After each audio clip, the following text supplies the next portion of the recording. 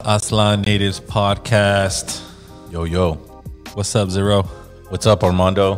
DJ Warlock One. Cisco. What up, man? What's going on, Carnal? Chilling right here in the Cali of Los Aslan. You know, Zero, I have a huge smile on my face, man, because of the guests we have in the building, man. Absolutely.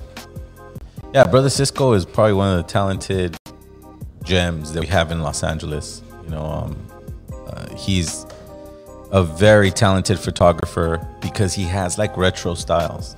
That's what I liked. And you know, he just finished telling me that he's gonna help me finish my video. So now we have it on the podcast. I got you, Carnal.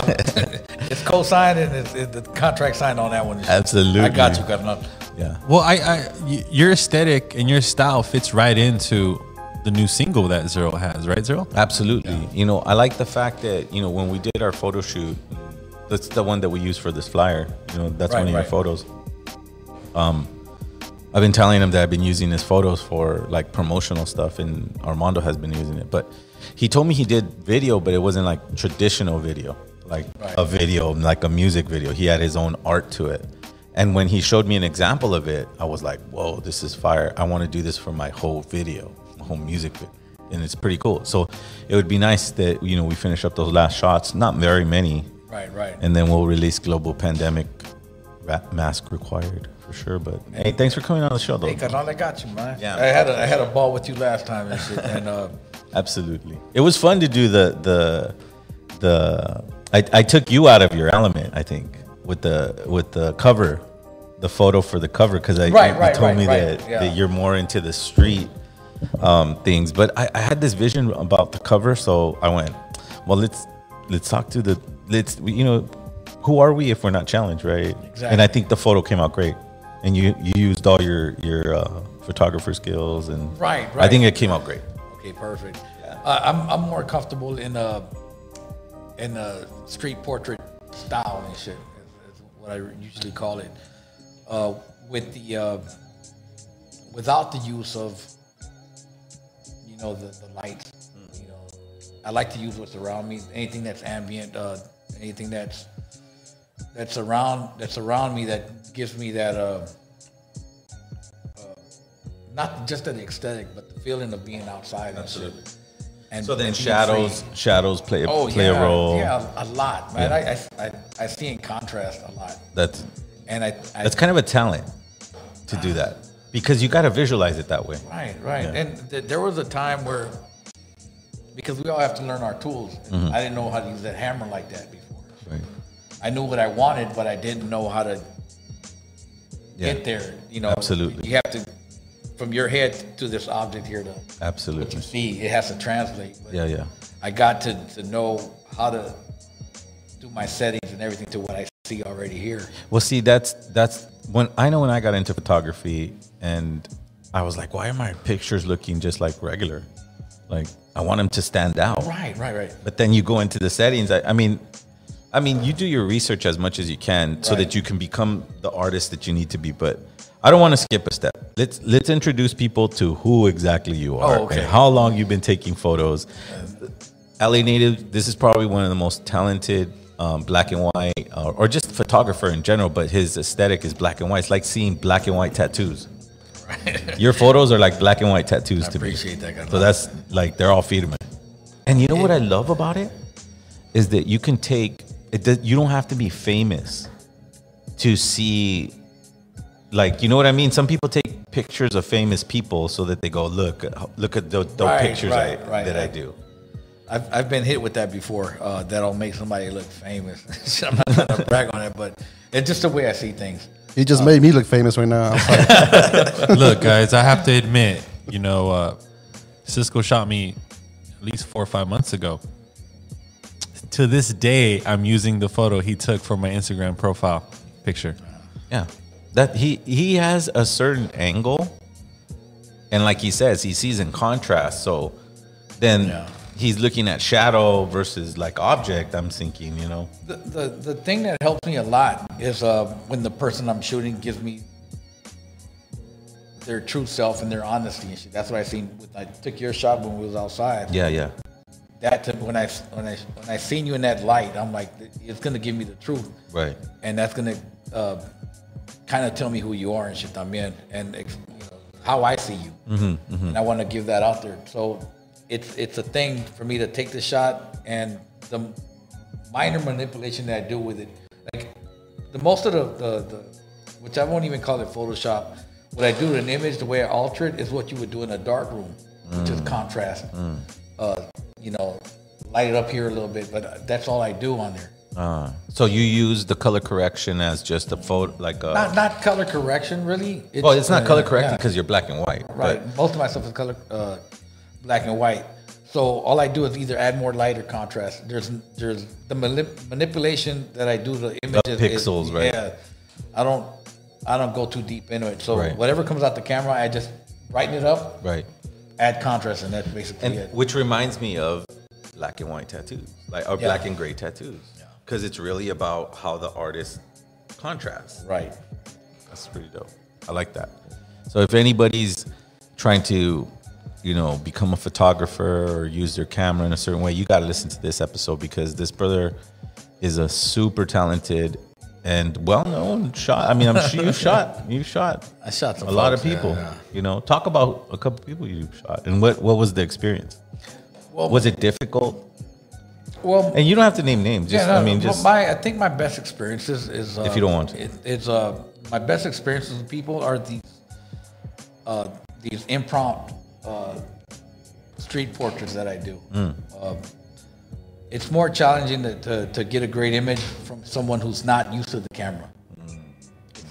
And when I think the communication and the way we come across that situation is I just ask them for honesty, and I give them the story that how important a dope portrait is, because it's gonna be there forever. I mean, we could all take iPhone shots and be happy and all this other stuff, but take time to take an image of yourself and represent that right, because it's gonna carry on through generations. Because 3 generations from now, they're not gonna know you and shit, but you're gonna speak through that image. Right. I think that's what our people did back in the days, and I say the story a lot. Is us being Mexicanos, indigenous folks out here, a lot of our people didn't have the funds to go to back in, say, for instance, 1910 or whatever, when we have pictures of our grandparents. Oh, okay. And there's always that image of your grandparents. They went to the studio. So they actually saved their money to go to a studio to take that shot to communicate to their lineage later that Right. this is who we are. Because the technology was new back then. Yeah, and it was expensive. I'm sure it was expensive. Yeah, so when you think, like, I have pictures of my great grandparents, and they're in the studio, and they got that shot, and they're all dressed up, and it's always the grandfather looking dead at you, and the grandmother right there, next to him, and they're kind of speaking to you in that sense. And you look to that, because that's the only communication you have. What he's speaking to you is through that image. So it has to be a very powerful shot, and they meant it to be that when they took those images. Wow, that's crazy. I just finished seeing. Zero, that's a lot to soak in, right? Absolutely. Well, because when you think of your grandparents taking a photo, that technology was brand new. Right. It wasn't like something. It was like cell phones today or whatever, or the smartphones. But now that you say and explain it that way, I look at the picture. I could vividly remember the picture that I just seen a few days ago of my grandparents young. They had to be at least. Oh, my grandfather looked 20. My grandmother was around the same age. Yeah. And they were in this scene, and they were sitting down in a chair, and he had his suit on, and she had a dress on. He explained it all. And I'm like looking at this image going, holy fuck. It's especially what I'm talking about, this, especially the images from like the early 1900s, right? Yeah, that's... And then because grandparents on my mother's side and my father's side, they actually did the same thing.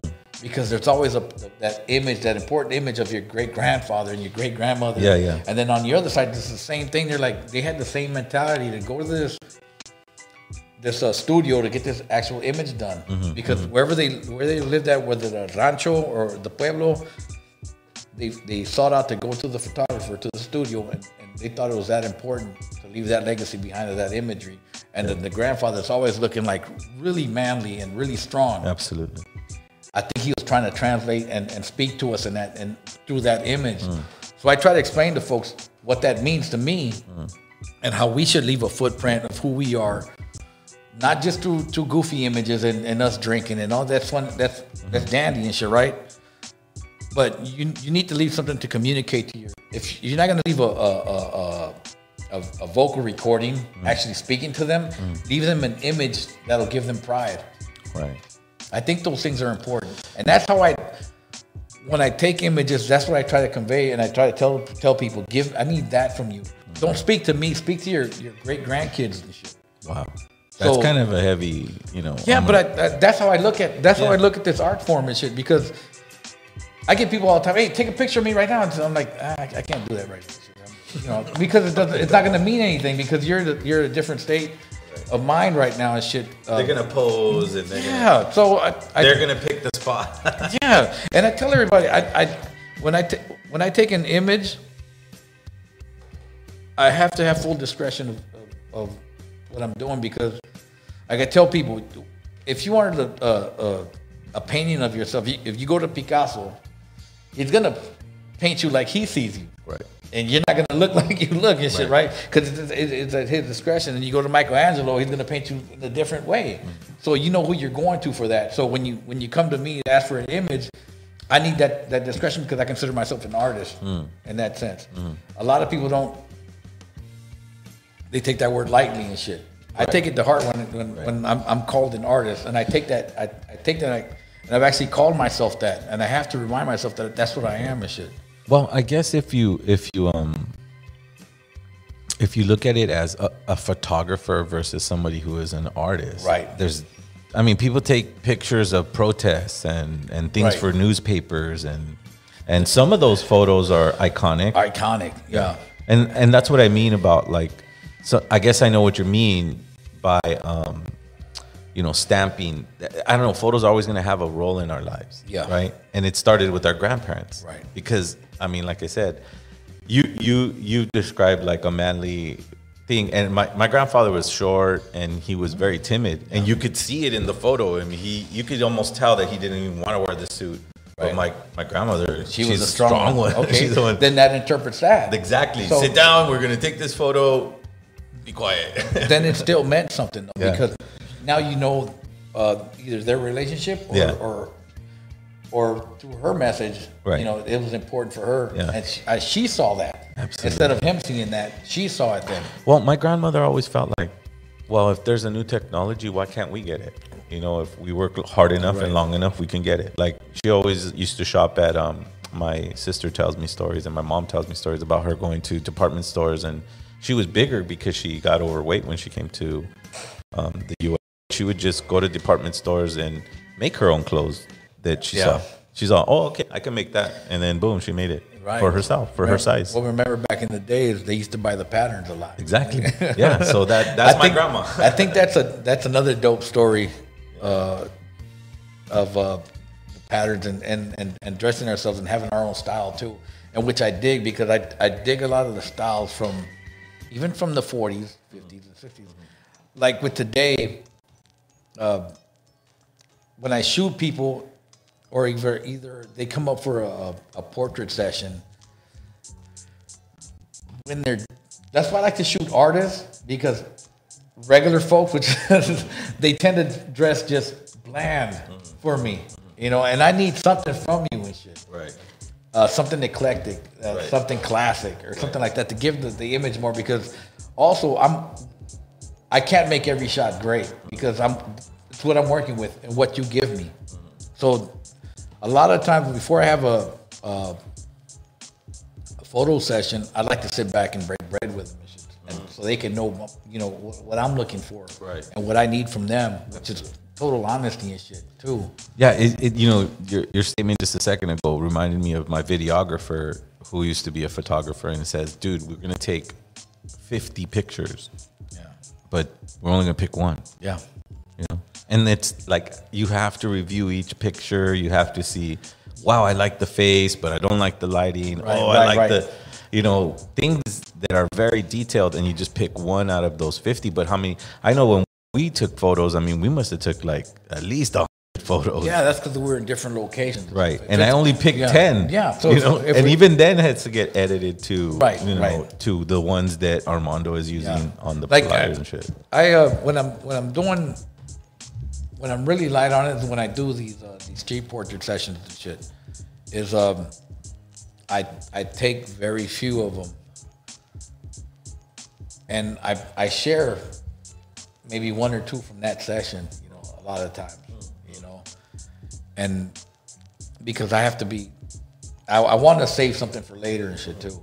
You know, not like today I went out to my old neighborhood, and I always go out there. Because I live in the high desert, so once a week I come to LA, I come off, drop off some film, and then I go shoot because I'm still working on my book about the area where I was born and raised at in South Central. And I do my own walking, and then after I shoot that, then I come back and hang out with the old cats from the neighborhood and shit. I hang out there, but I'm always shooting because ain't no telling what I'm going to find there, what's going to bring back some of the old memories. So I do that mostly once a week. Right. You know? I might miss a week or so, but I tend to come out here at least once a week to come shoot. And if it's not a shoot with anybody else, I just come out here to shoot just because I need to. It's like your commitment to your art, right? Yeah, Like yeah. this day, I'm just gonna take my Exactly. camera. I'm gonna go to my neighborhood. And I'm gonna go to Los Angeles. I'll leave it at that. Yeah, that's good. I leave it at that's that. dope. And it's kind of a. It's kind of like when you're a producer and you go, okay, on Thursdays I just make beats. Yeah. I'm just gonna go and make Right. beats. Don't call Right. me. I'm not gonna. If I shoot one shot that day, that's perfect because I was in my space, you know, and I need that. I need that. As an artist, we can't get too detached because of work and all that stuff. But we do, right? So you have to make an effort to do something. Right. Just not to stay relevant, but to keep that flow going and shit. And I think I need that. For me, I need that. Yeah, I mean, like I was, you know, who was it? I think it was Rick Rubin. I was seeing a documentary on Rick Rubin, and he said something about creating music is just something about like just making song after song after Right, song. right. You make like 30 songs, and then, you know, 7 of them make it. 8 Yeah. make it. You know. But it's like exercise. It's like exercising that muscle, Right. you know, and that creative muscle that we need to do. Some people could do without it. I personally, I need it. I actually need. Even when I'm at the pad, I see things, and even when I wake up early in the morning, I get up and I walk out my bedroom and I see the sunshine coming through because I see light, and Right. to me, light is like the most precious thing. The way a person reflects light is also important to me. Right. A lot of people don't tend to reflect light like others. I've noticed that the more famous photographers are black and white photographers. Like, you know, for me, Right, the right. ones that I've seen, like, you know, they're just more like face portrait, angle, Yeah. lighting, color of the person, right? Like the person is like maybe from Africa and she's super, super dark. Right, and the more darker the skin, the browns and the blacks, they reflect light so beautiful, man. To me, I mean, right. that's I'm in my essence when I'm in there, man. And, Right.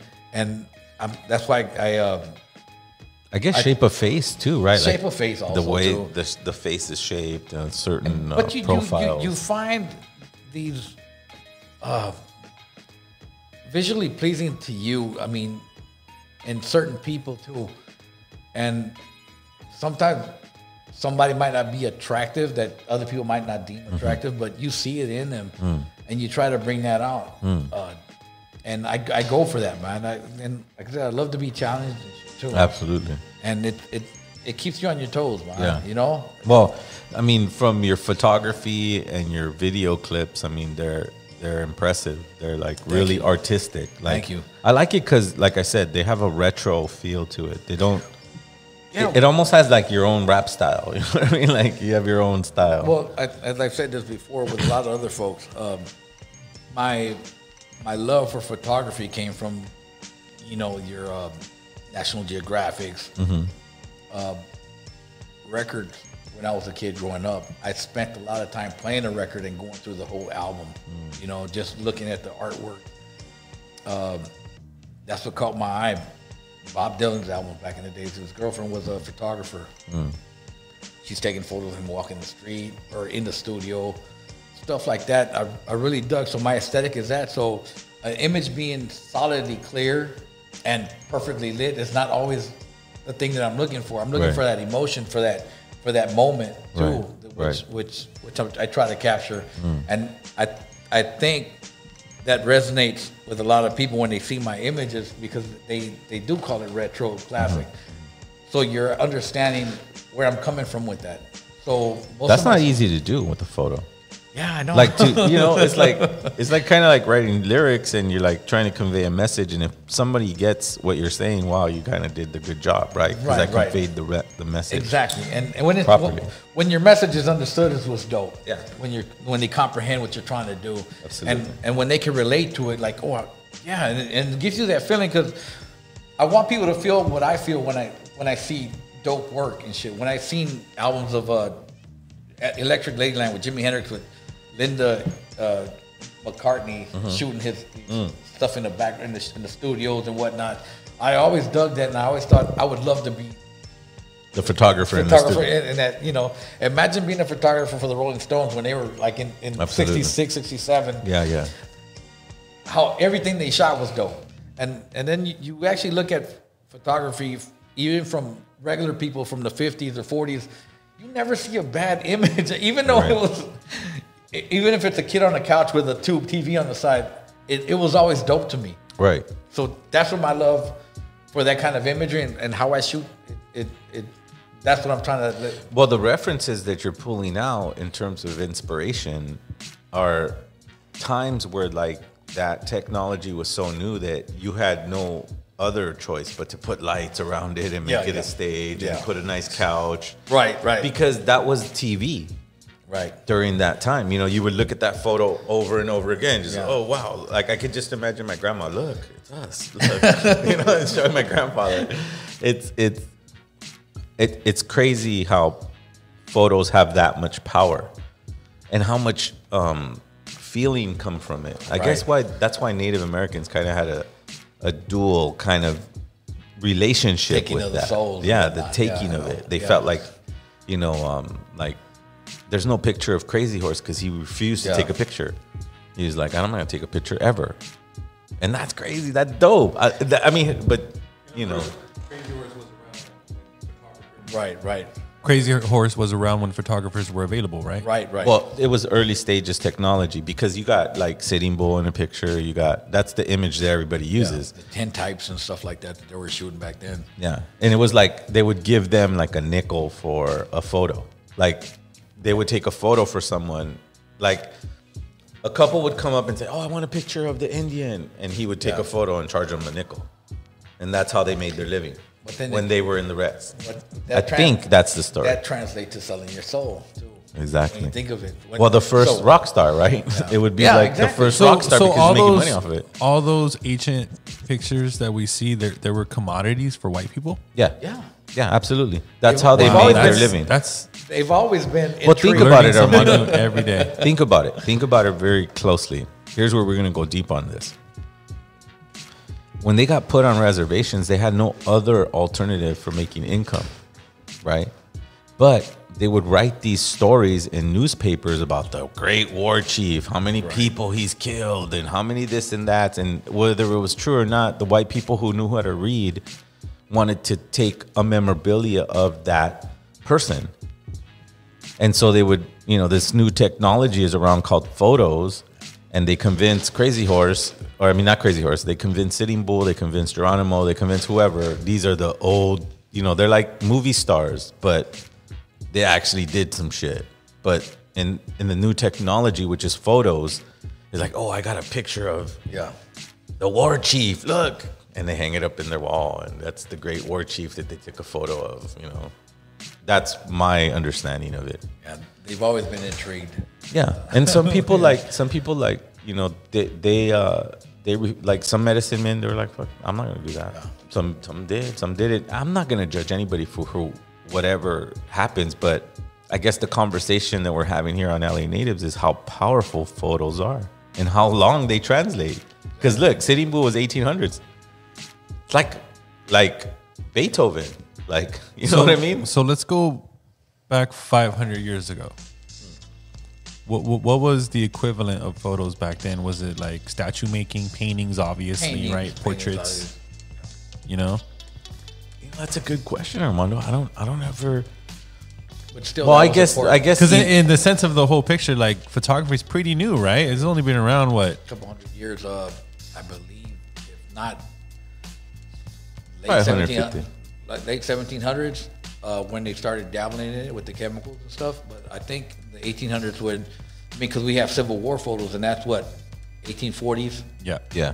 So early 1900s, late 1800s is when like Mid- it became 1800s, available for like readily everyone. Readily available were like early 1900s were the brownies, the box cameras and stuff like that. Where Right. you buy one and then send it back, and then you send the images. Well, it was an industry. It's to me, it's like the first TV, because I'm telling you, you take that photo and go back home and hey, look, everybody, look, and everybody's like glued onto it, like it's a fucking television, you know? Yeah, like I never met my grandfather. Apparently, he passed away when my father was about 6, 7 years old. But all the pictures that he's in, man, he just looks very brutal. You know, just very stern, very just committed to raising his family and being a womanizer and just being that mafioso that he was in La Ruana, Michoacan, in the straight barrios. You know? And sometimes I just stare at those pictures for hours and just try to figure out like, yo, what's my purpose? Trying to define purpose through photo. Like that's crazy because That's what I told you. yeah, I get what you're saying. I'm not sure if it's because I'm also an artist, a poet, but I draw inspiration from seeing those old chiefs. Yeah. Right. Like I see those pictures, and We to feel me, the pride because we're like, that's where we come from. yeah, So we need that attachment to our ancestors. yeah, I think that's what we look. Other people don't see it that way, but this is how we like when we see a picture of a Zapata and all this greatness. I mean, we feel inspired, Right. And then for that moment, we feel like, hey, if I was in that time, I'd be right there with you, just because of how he looks and what his imagery. right. And remember, he took those pictures, and it was new. I mean, photography and stuff, Right. but he knew how to use those because he left us with that. And I don't know if that was his intention. I'm gonna show you that we're strong, and that's what I'm gonna send that to my point. You know, so that's how I think. That's how I think these images should be. That's another perspective that I never really thought about. Like I just thought like you're trying to get fancy, but when you look at the picture of Zapata, They had intention. there's a different like vibe to it. There's There's like a different intention because he's trying to speak to you in that sense, and that's why when I take photos of folks, I tell them this isn't for us. This is for yeah, 2-3 generations that aren't going to get to see you. I mean, Wow. So you have to communicate through this image, and I think when that person understands that, the image is going to be really dope because now it has great intentions now. well, those are the classic photos, the ones Right. of like Jimi Hendrix, you know, on a couch. Yeah. You know, Yeah. You know what I mean? Like, you know, whatever, or you know, Santana at Woodstock. Oh, you know, yeah. those type of photos, like you said, will never be forgotten. They kind of convey a certain moment in time, and you know, my favorite photos of one of like people that I looked up to in terms of like not civil rights, but like just human rights was like Bob Marley's pictures of him. you Great know, images. Yeah. Man. Just like you Yeah. could tell he's not even paying attention to whoever's the one taking where the he's in the photo. car looking back, you know. Yeah. It was a youngster taking the photo. See, those Yeah. I know what you're talking Yeah. about. And so if an artist focuses in on capturing his whole career being those type of photos, Right. I mean, those come one in a million, but when you I guess you get a certain feel for it, and Right. hey, this is it, you know. That's and that's my school of thought with photography, because I seen all that, and that made such an impression on me that I wanted to be one of those cats, to be in that. You always wish you were in that era, but you know you're lucky enough to be in this era now. Right. because everybody's always talking about, oh man, I wish I was living in the 50s. No, you weren't. Being Mexican in the 50s. Trust me. No tough. Dogs, no Negroes, no Mexicans. I mean, we're still going through shit, but to say that, oh, I wish I was in those days, no. Who would you be without your phone? Yeah, exactly. Even though when I was growing up, we managed without a phone. It was beeper time. Yeah, and even prior to that, because if we had, because I recall in the 80s and shit, when me and my partners were going to meet up, or we're going to go to a party, and I'm going to meet you there at this point, and this is the address. Now you have to stay in contact with them throughout the whole trip. All right, where'd you stop at right now, this and that. And back then there was just that from point A to point B. I contact you now, and I'm going to see you at point B, and that was it. And hope you make it. You don't know nothing, in between. Yeah. So we can't. I really don't wish that I was in that era, but I dig what they did, and I respect that. And I think I try to capture that. We've had a lot of eras. Say, for instance, the Farmers United Farmers. With Cesar Chavez and all. That era be there to capture that those moments were dope. And then somebody might say the hippie area, the era with what's the Haight Ashbury. That was actually a dope moment too. To take images. We have all these eras, and I'm glad I was here for the Chicano movement. Actually, Chicano artists, Mexican artists, Latino artists, whatever they want to call themselves. We're getting a lot of voice now too, and I'm glad I'm here to photograph this era too. Well, it's kind of hard to define in real time what moment you're in life, right? Like, because people are going to talk about George Floyd and the protests. That's an era right there, because that gave us a whole movement also, and through the. I mean, even this pandemic. Yeah, even that. Like, this will probably never ever happen again. I mean, if people don't, when people get wise to what's happening, they'll never let it happen again. Because this is the era with the mask. Right. Like, so that's what I'm saying. So when people don't when they, in the future, when they say, oh, that's that era, because everybody's wearing masks. So it's obvious. It's crazy because you're like going, oh, wow, I got to, document the era of masks. And I document it through music, and I'm going, mask required. That's my next single. Global pandemic, mask required. Why? Because we've been wearing masks for 2 fucking years.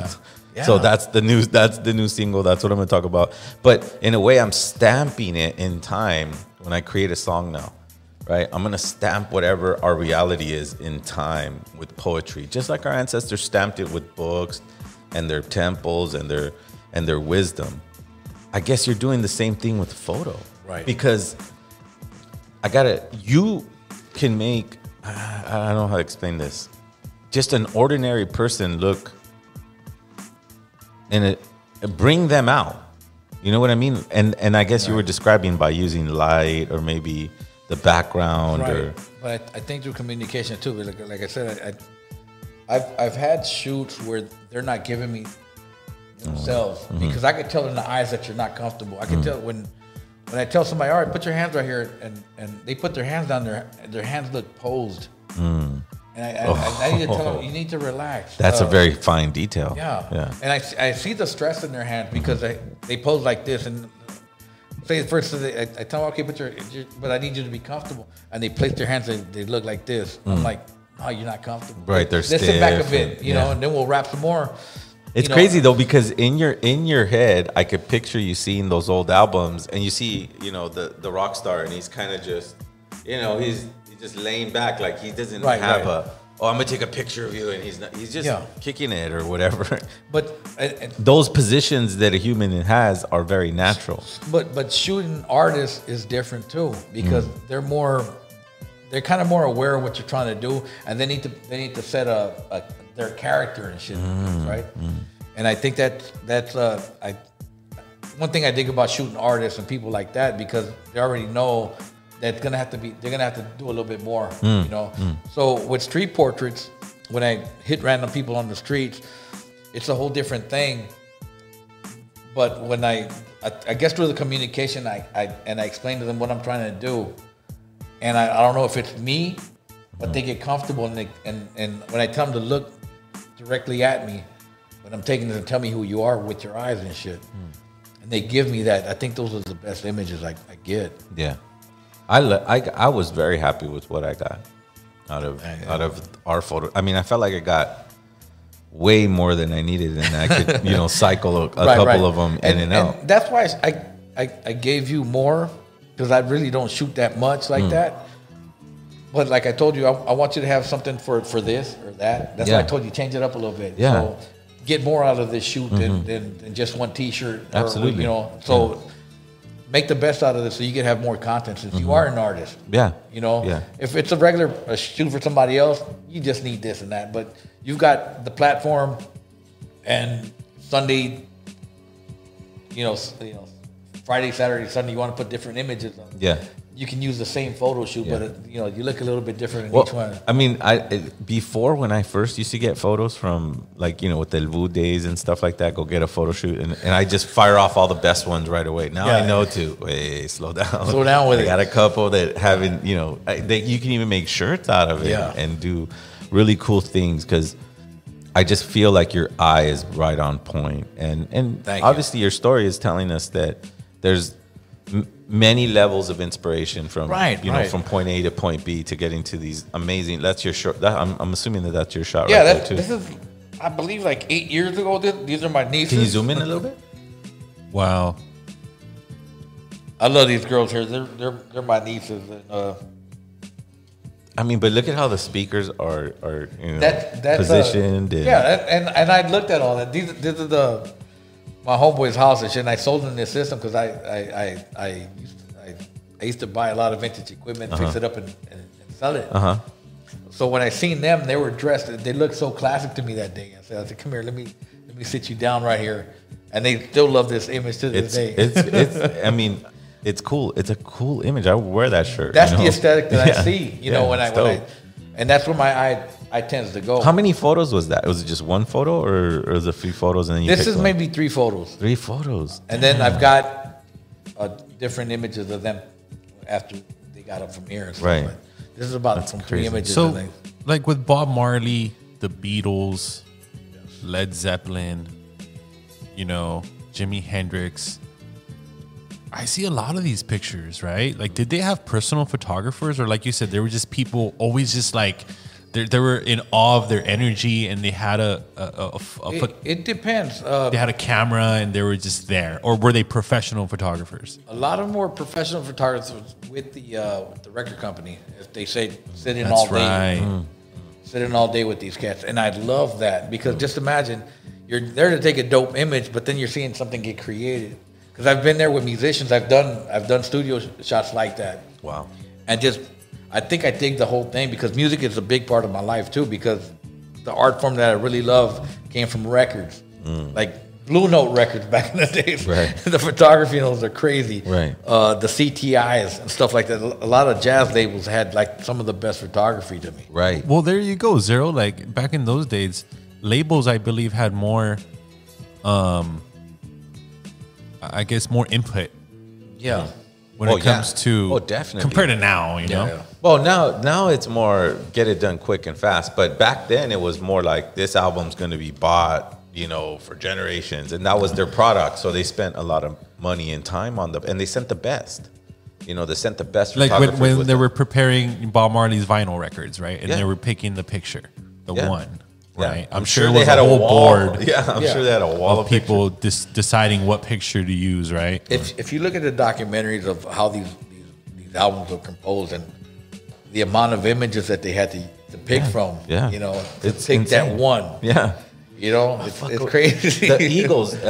One time I heard a story about the Eagles photo, and I guess it was an album that pulled out, and they were in the desert, and I think they were all high or something, and someone took a picture, and like they were like, "That's the one," That one made it. But it was like 300 other pictures that were just it also had to do on the artist too. If he was really vocal, Right. how his vision was too, and Right. if the record company gave him that much power to what the visual thing Absolutely. was. So Zero, me coming from an underground background, I fell in love with artists when I would listen to their music and I couldn't find their pictures. Like I remember at one point, you know, when I was listening to El Vu back in high school, there wasn't really a lot of pictures of you guys, bro. Like I was just like, who are these dudes? Yeah. I would look up El Vu on AOL back in the day, and I wouldn't see anything. Yeah. And then I went to your guys' MySpace, and I remember vividly there was like a faded out picture with the El Vu logo, and then your guys' logo, and then your logo, and then your logo, the album cover. I'm like, wait a minute, like. And I remember in those album covers, you guys never used pictures. Nope, we didn't use photos. So that kind of maybe in the underground helped out underground artists. Well, it did. Just imagine, say for instance, like Led Zeppelin albums back in the day. They had a sort of mysticism to them, right. and there wasn't quick access to them like there is now. Because you could actually, if you try hard enough, you can get a hold of Justin Bieber, Right, you know, right. because they're accessible because of social media. Right. Back then, you were given a limited amount of information on them, and you had to, your mind had to come up with the rest. That was a concept when, because there, you know, we did take a photo for the Evolution in the back, but it wasn't clear. It was like a bus was moving, and it was in MacArthur Park, and it was in black and gray. So it was very. It was planned out though, right? Yeah, I wanted to keep it though, like Cisco was talking about, like. There was no real that like we were never gonna be on an album cover or on a shirt. Right. It was gonna be art that represented what we were saying. Yeah. So so what we weren't accessible visually. You had to come to the show, see it. And I think that's what I loved, and that's why maybe I would troll you guys around. Remember, we would go. You would come to like all the shows. Yeah, and I like maybe that was another element because I was so addicted to the music, right? And you know, the hunger of me finding out how they looked like, that's what made me go to these shows sometimes. That's and I remember at one time, you know, I guess El Vu was gathered around like in the VIP area or like at an indigenous, like an Eastside Cafe shit. And then me and my homies, we would look at each other like, yo, are those? Is that dude? Yeah, because we haven't seen them. They haven't been definite with their images. Yeah. And you know what a big reason why is I didn't know a photographer like my partner was a great photographer. She's the one that did the Evolution in the back, but for Jaguar Prophecies, for like the front image, like I don't know, I was just very picky about like who was gonna have that one. You know, I'm just so glad your guys' first records, you guys just didn't instantly off the bat put your pictures on there. No, because you had to keep it mysterious. Like you said, like there was like, you know, when you looked at Led Zeppelin's album and it's a person carrying wood and it's a certain mysticism to it, and it makes you want to even research more because our access to not to music, but to music information and artist information was a whole lot different than it is now. Yeah. Because there's a difference between people who like music and people who love music. I tell this story all the time with a lot of younger cats. Of course, we had the tape decks that we recorded the radio station, you know, the radio on that night or whatever. What I would do as a kid, and this is to tell you how much I love music, because compared to downloading, you don't love music the way I do. When I was a kid in the early 80s, I would save up my money, buy up a pack of cassettes. Then after that, I'd grab my library card. I'd catch the bus to the library. The library used to, they used to have records. I'd pull out like 5 records. I'd go back on the bus and I'd go home, and I'd tape these records and then take the records back. And now I have my music. That's my download. That's the time and the effort and the footwork that I put into to get music back then. Wow. Who's willing to do that now? Yeah. It's like, you're mad because your download speed is too slow. Too slow. Yeah. And I gave it that much effort. So music has a lot to do with who I am now and the way I see also. I see. It's a part of your art. Yeah, it's a part of the art because I actually hear music when I'm there's a rhythm in there when I'm taking an image. Interesting. And I use that. You get into a zone though. When we were taking photos, it was almost like the communication was different. Yeah. More like stand over here, like okay, cool, right there, and be natural. And it's like almost like when I'm in the studio with the rapper and just like relax, okay, go. Yeah. You know what it's like, right? You could hear when their voice is tense or something like that, right? And they're not that comfortable. Exactly. So you want your product the way you know it could sound. Right. because it's not coming from you. It's actually coming. So you got to kind of coach them to that. Absolutely. But you could hear the nervousness, and stuff like that, and I could see it because I could see it in people's eyes, and I could see it in their hands when they're tense and they're not ready for that image. So that's why I take a break and I say, oh, and I always make an excuse. Oh shit, I need to grab a drink and shit. No, let's sit back for a minute, and I talk to them and shit because I need them to get comfortable, especially shooting women. You know, all the shit that's happened. You know, with photographers manipulating and doing things for that. I know if a woman is uncomfortable, so I try to present myself, you know, the way I talk to them, and try to get them comfortable in some sense, and let them know that, you know, it's just important, and if you don't feel right, by all means, you can cut it. And they're like, no, I'll do this. I said, well, all right, and then we sit back and rap till they get comfortable, because I tell them, I can see it in your eyes that you're not comfortable shooting right now, so we need to have this downtime and start, relax for a minute, and I tell if I have a shoot with a woman, I tell her you have somebody to come with you. That way you can have somebody there with you. Too, and stuff, you know? And then they feel completely comfortable to do whatever they need to do to express themselves. Because we do have to be careful with that situation, because there is a stigma between male photographers and women, because stuff that's been done in the past. So I tend to tread lightly there, but I'm also not going to change who I am. You know, I am lighter with my voice and stuff, and the way I communicate with women like that, because I do understand there is a stigma for that. You know? Absolutely. Well, I mean, the stigma is taking advantage of these women while you're doing photography, right, Zero? Yeah, that's. I mean, yeah. But I mean, if you go with somebody and you get, I guess to get the honest person is really what you want. Yeah. You know, and comfortable. And if the person's all tense and weird and feels like you're doing something that, you know, that I've called out maybe 2 sessions during that because of that. Well, you know, it doesn't feel right. Can we set something else another day? Wow, calling off the session. That's much respect, brother. Because there's an integrity with you. You have to have a certain integrity with your art too, because it's whatever you put on. Not to cross boundaries, certain boundaries, right? You know. So it's important, and we do come across that. I've shot nudes and stuff like that, and I'm comfortable with nudes, but it has to be an artistic, not just a booty shot. You know? And trust me, I love. Hey, but you know what though? Those, I mean, I've seen shirts in high end retail stores in Melrose that black and gray girl booty shorts. Yeah. I mean, those things sell. I mean, those things are that. I know it's not you because you have a different. I guess you want, like, when someone tells me they want their photo to be seen 50 years from now, I mean, there's more than just taking a photo or taking a photo of a hot girl. Right. You know, it's like, this is going to be stamped in time.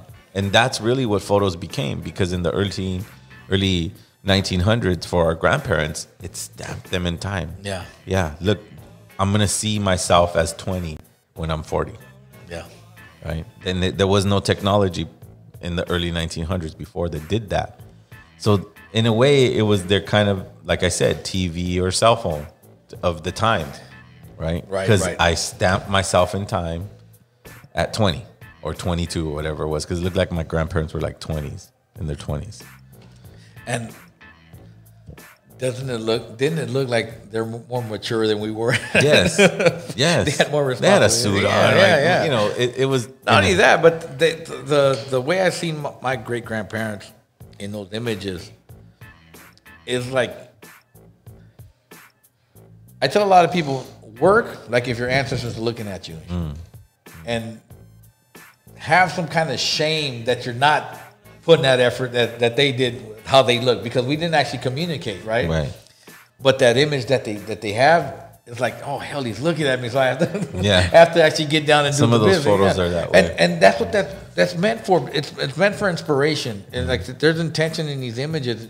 I don't know if they were fully aware of that of what they were doing, but to me, what they did, it felt like it had intention to mira cabrón, do your shit right, you know, and they give you that. Because when you look at those images. You're right. There's another image of my grandparents that I could remember, and it was taken over here in Los Angeles there's a church by, what's the name of that park? Obregon Park, I think. There's a church there. And my grandparents, you know, were at a quinceañera. We were doing a quinceañera for my sister, and someone said, take a picture. You got to take a picture. And they both stood there like if they were taking the 1920s picture, and they had their little pose and they took it. And it was like almost conveying a message of like family. Because they know what that represents. Yeah. And then we're too late because, you know, like I said, now with the you're readily available to take a shot. So it kind of images are kind of taken for granted now because you could do back then. They're like, okay, well, I've only got 24 images on this 35 millimeter, either 10 or 12 on this 120. So you had to actually not just waste your shots. Now you can take 100 images, whatever, and shit, you know. Well, which I think fucks up the whole storage analogy, right? Like, how do you properly store photos right now? Do you have to rely on the social media programs, or do you recommend a digital cloud, or are you the type of guy like, look, dude, like Zero, like if you got some solid shots, bro, let's put out a collage, physical collage or whatever? Well, I store all my stuff on external hard drives, and also have I still use film a lot, so I have drawers full of negatives, and I have a refrigerator, a whole door full of undeveloped film still from like 10, 15 years ago. Wow. I have so much. So I'm doing an effort every. I even forgot the term. My bad. It was photo book. That's how bad it is right now. I even forgot the term of having a photo book right now. Book. But let's critically think about what we're just talking about. Like we're talking about digital copies, right? And digital copies can get lost, corrupted, and gone forever. Right. And that could be your wedding photo. It could be your baby son. Right. I think we all have to agree that in the 1900s they had it right because they gave you something that you had to put away. Something tangible. Yeah, you had to put it away, and you had to take care of it. And I'm sure that, let's see, my grandparents would have been, that's a 70-year-old picture. Like 70, close to 70 years old. I think I'm correct on that. And it's the original photo, right? Yeah. The original. You had to take care of it. It had to be in a book and with another piece of paper we're holding. You know what I mean? Yeah. Like they're just trying to preserve this thing. But nowadays we're like, let's photo book it. Let's iCloud it. And then, you lose your computer, it gets wet, whatever. And those photos and memories are gone. So technology sometimes could be a bummer. You know what makes a big difference? Always print important photos. Well, that's what I'm about to say right now. Because for a long time, either shooting digital and stuff, it's an external hard drive, but you don't really appreciate an image until you could actually hold it or hang it on your wall. I learned that, and I've been obsessive with printing. Printing images, man. I think it's so important to have an actual physical, tangible object, that you're looking at. And then you give it breath, either from hanging on your wall, because now it's a part of you now, instead of you having to turn something on, it's always there now. So it gives life to a room. And like I said, when you walk into a house, it's full of photos and stuff like that of family, it makes you feel closer to that. So I think, to me, the printed image is so important, because that should be the end result of any image taken that means something, instead of just, oh, that's a dope photo and it's just on your phone, and it's not on your wall. I mean, that's cool. I'm being honest about that, man, and I print so much at the pad that when I got into printing my images some years back, I went crazy, and they got expensive. But I was like, I gotta print these, so I got drawers just stuffed with so many images, and I give images away too to cool. people. Yeah. Sometimes when I go back to the hood, I take back some of the portraits. Here you go. They're like, oh, and a lot of people aren't into that anymore and shit. But now it brings something up to them now because oh shit, I didn't expect an actual. I said, yeah, hang it on your wall and shit. Give it to your moms or whatever and shit. Now it means something. Yeah. I remember when I went to Mexico City. We were on tour and we were going from one venue to another. And in Mexico City, you know, there's people that ask for change, but they don't just ask for change. They're like doing a juggling act or they're dressed up in a certain way. And I was in the seat. I was in the not the driver's seat, the passenger seat, but on the front. Anyways, I hear a knock and I look up and I had my camera in my hand and it was this like someone asking for change, but he was dressed like a clown. Right. He had a clown nose. He had, and it looked, and he had a punker shirt on and spikes all over. And I just went, boom, and I caught it. And it just was like, wow, I could use that as a tour photo. Like it was just a spur of the moment, capture in time. When am I ever gonna see a punker clown asking for change? You know, it's like in Mexico City. Yeah. And you have everything there. It's like the background of Mexico. But I caught a close up. Like he was this close to me. So I just went, boom. So that's an impromptu shot now that gave you ideas for something else now. Yeah. So those are important too, you know, because they inspire you for something. Even because I go through images like, yeah, when I get my film printed, I'm like, I forgot all about this, but I should have a session just on this type of this situation here. So having these images like that to inspire you again, even though it's something you took yourself. Yeah. So it's in the creative process that we're constantly looking for as artists. Absolutely. So that's why I stay consistently trying to shoot. Yeah. Even though lately I've been having to turn down shoots because of the new gig that I got that I'm working on now and shit. It has me pretty tired and shit. So I haven't been that active. But I still, as far as to setting up photo sessions or whatnot, but I still go out on my own every week to shoot out here in LA. Well, that's cool. You stay committed to that. I have to. It's that's how you get good at things. You have to have a certain discipline, anyways, and keep your trigger finger ready and shit, you know. Yeah. But also have intention with images too. Right. When you go out, it's like, oh, we'll see what happens. No, I actually know where I'm going. I know what I'm trying to get, and I know the what I'm trying to capture. So I keep that in mind, so I don't waste time trying to figure shit out when I'm out. Right. So when I come to LA, I always do my shit, and then I go hang out after that. Absolutely. So because I'm still working on it's been going on for 2 years already, where I'm documenting the neighborhood where I grew up at, because it represents a lot of who I am, especially in the era that I grew up at and the community that was around.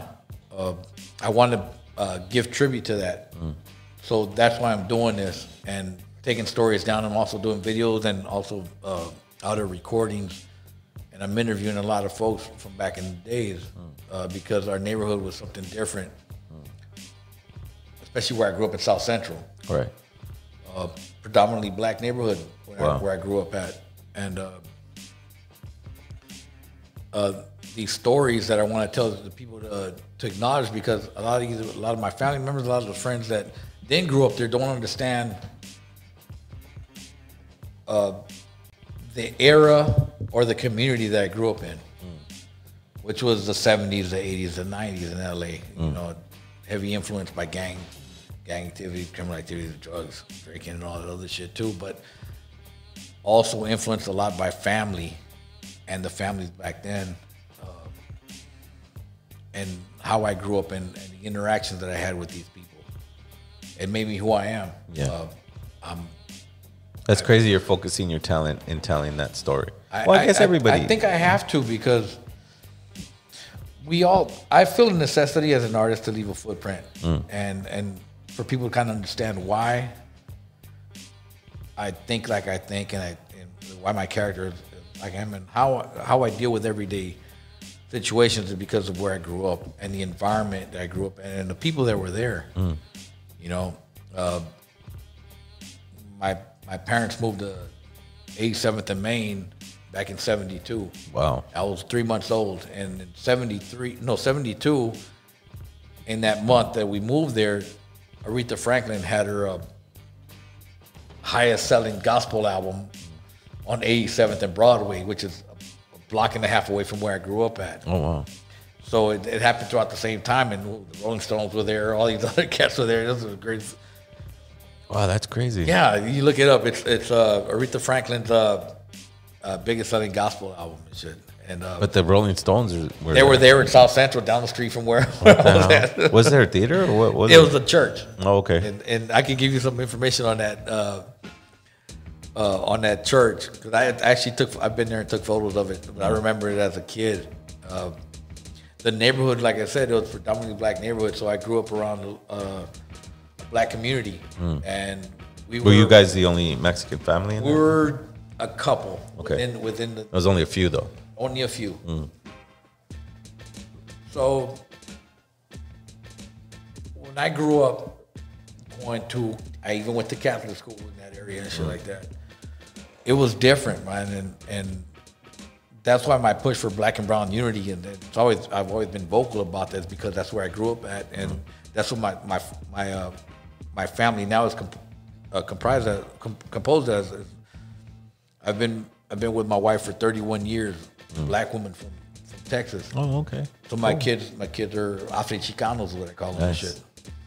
Good stuff. And so the history that I'm trying to conserve is for them to later tell on to their kids and shit. You know? Absolutely. So that's why it's important to me to leave this footprint of my community, the people I've been around, and what my community is now, and my feelings towards that, my love for my city. You know, I tell people, there's a saying I tell people, they're like, well, what kind of person are you? I said, well, South Central sewer water runs through my veins. Oh, wow. Because I've been in the gutter with it and shit, right? Yeah. I've bled there. And I've lost many people there, you know, to drugs and gang violence and stuff like that. But that's who I am. Right. Well, when you say South Central, you know that you're coming from. It's almost like saying East LA. Yeah, in the early '90s. Right. It's like, now it's kind of cool, but I mean, there's still always some knuckleheads out there. Right. It's always going to be East LA. South Central's always had a stigma. Yeah. Yeah. Were they Even worse than East LA, to be honest with you. Like me growing up, you know, I have a black stepfather, and there was an area called the Jungle. Yeah. In South Central. I never really understood it until I was actually there, and like those are areas where cops are not even allowed in. Right. Wow. You know, and I never saw that in East LA. Yeah. Well, that was like the projects. You never Absolutely. You never wanted to go to Ramona I've been there, projects. actually partied there. But I gravitate towards South Central. I have family in South Central, friends. There's a lot of culture. It's like, to me, I'm so proud and honored for you to be here, because you are the true representation of what South Central is. Taking away the stigma, there's art, there's beauty, there's beauty in culture there, though, man. behind it. That's what I try to portray, and shit, and so people to see these people as real people and not just somebody on the news in the background and shit. Right. These people have stories. The stereotypes. Yeah, the stereotypes, man. There's so much, so many stories about South Central and why I am like I am, and the empathy that I feel for other people too. It's because where I grew up and the love that I was shown growing up as a kid. You know,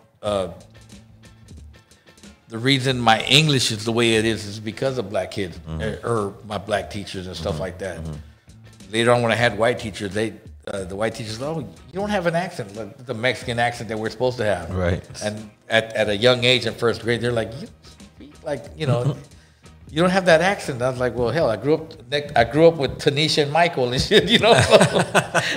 So that's how I speak and shit, you know. And growing up, I caught a lot of flack because being where I was from,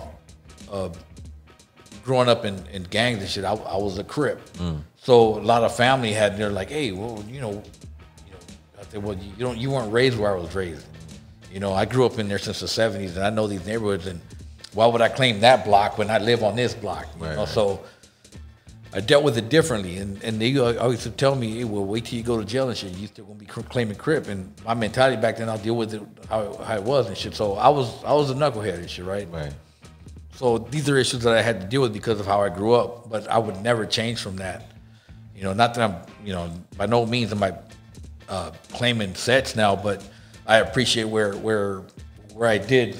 Well, your life experience is important, and the story and the documentation of it, and to bring out beauty maybe out of somebody's negative views or ideas of what that is. I'm like, no, I'm telling you right now. You're saying South Central, and I'm going. I don't want to. Yeah, I don't want to. You know what I mean? It's just that stigma that it has. I'm there, man. As I go there every week, man, and the majority I go there every week, and I just sit back and I either talk to young cats, the old cats, and ask them, because a lot of South Central history, a lot of people weren't from there. Their families came from the South, and they came out here in the '60s and whatever and stuff. So I asked them that. So where'd your grandmother come from? And I get all these stories down, and I record all this stuff, which I'm gonna put out later. But I don't share a lot of the stuff that I do capture and record out there because I want to put it out later. Yeah, African American history in Southern California is very unique. Mm-hmm. It's weird because they're not like us where it's like, oh yeah, I lived in San Diego, or my mom's from fucking Mexico right close by. They're like from Louisiana, St. Louis, North Carolina. Yeah, you get all these stories, man.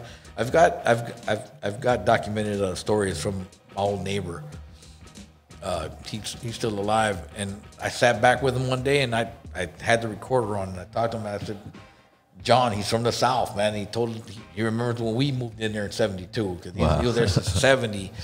And, he's been knowing me all my life since I was a kid. So I sat back, and now as a man talking to him, I said, John, so where are you coming from? Where's your wife from? How was this neighborhood before? And I'm getting all that. I'm recording all this stuff. That's cool. And it's amazing to sit back and actually go back and get these stories because I wouldn't have done that as a kid back then because, John was older, this and that. Now he's in his 80s. And I sit back in the man's front yard and I talk to him like that, Yeah. And he's like, yeah, I remember he was a kid, man. Yeah. And it's so dope to get back into the clutch of things, man, and where you were from and actually. It's crazy to know somebody that long because I mean you were a kid and now you're an adult. And I sat back and talked to him. I'm having a beer and he's over there sitting back and just telling me the whole stories. I got him on video and everything. That's cool. You know what I trip out on, guys? Like, the whole racism thing. East LA predominantly raza, right? South Central, predominantly black, right? Barack Obama Boulevard, Martin Luther King Boulevard, in that side, and then what do we got? Cesar Chavez on our side. It's purposely placed there, right? To remind us and to remind our generations, like, look, that's our side, that's your side, and the white people side. There ain't no names out there like that. Exactly. Yeah. Well, it just I wish that stigma could end as soon as possible. Because if once that day comes, there'll be more love. Absolutely. I mean, this is designed to separate.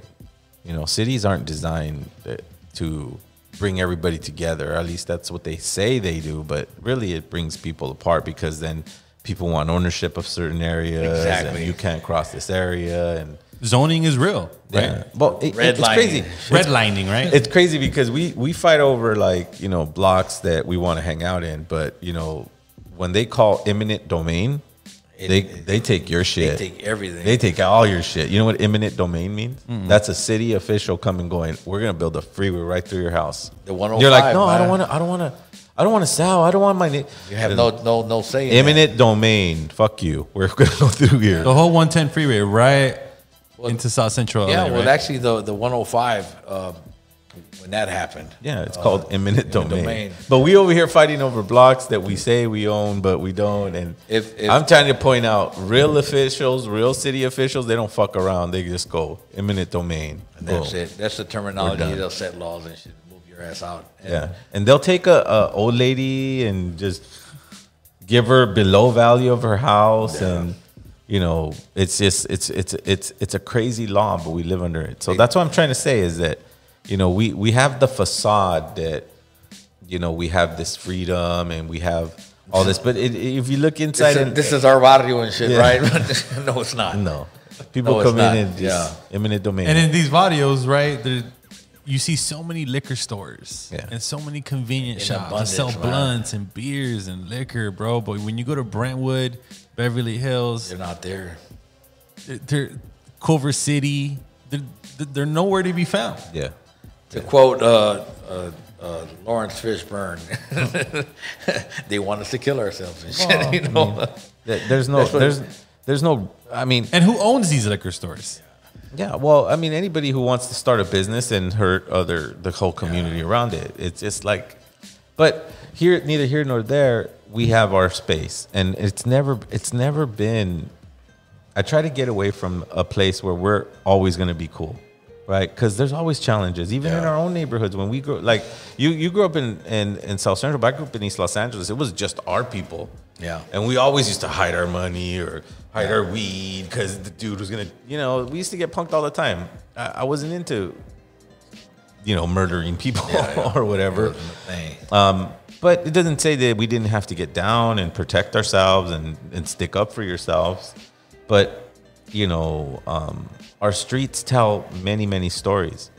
And to be able to take a photo of it and have a person's imagination on their own way, in their own terms, define what that is. Yeah, that's the job of an artist to. When their translation of your artwork isn't what you actually, what the message was in it, you know, and that's the scary part of people misusing your art or translating it different and shit.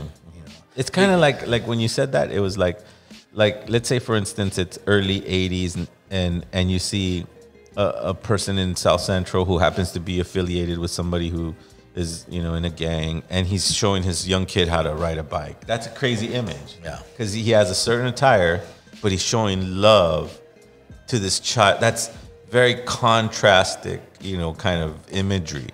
And I feel like Cisco takes those type of photos. That's the type of photos. Like when I see Cisco photos, that's what I see.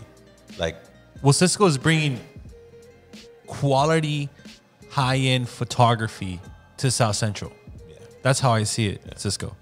Like you are amongst the greats right now living Thank you, bro. on this earth, especially being indigenous. Right. You mentioned you were indigenous and man, that's so profound, right, Zero? Yeah, well, there's a lot of us out there that have many talents, but since we've been genocided for so long and lost touch with everything, we cling to these images like Zapata, Pancho Villa. Right. Like in Mexico, in our community, it's like Zapata and Pancho Villa, and the iconic photo of them sitting in the president's chair together and conveying power. I mean, that photo made a statement because it was peasants that overtook Mexico. Yeah.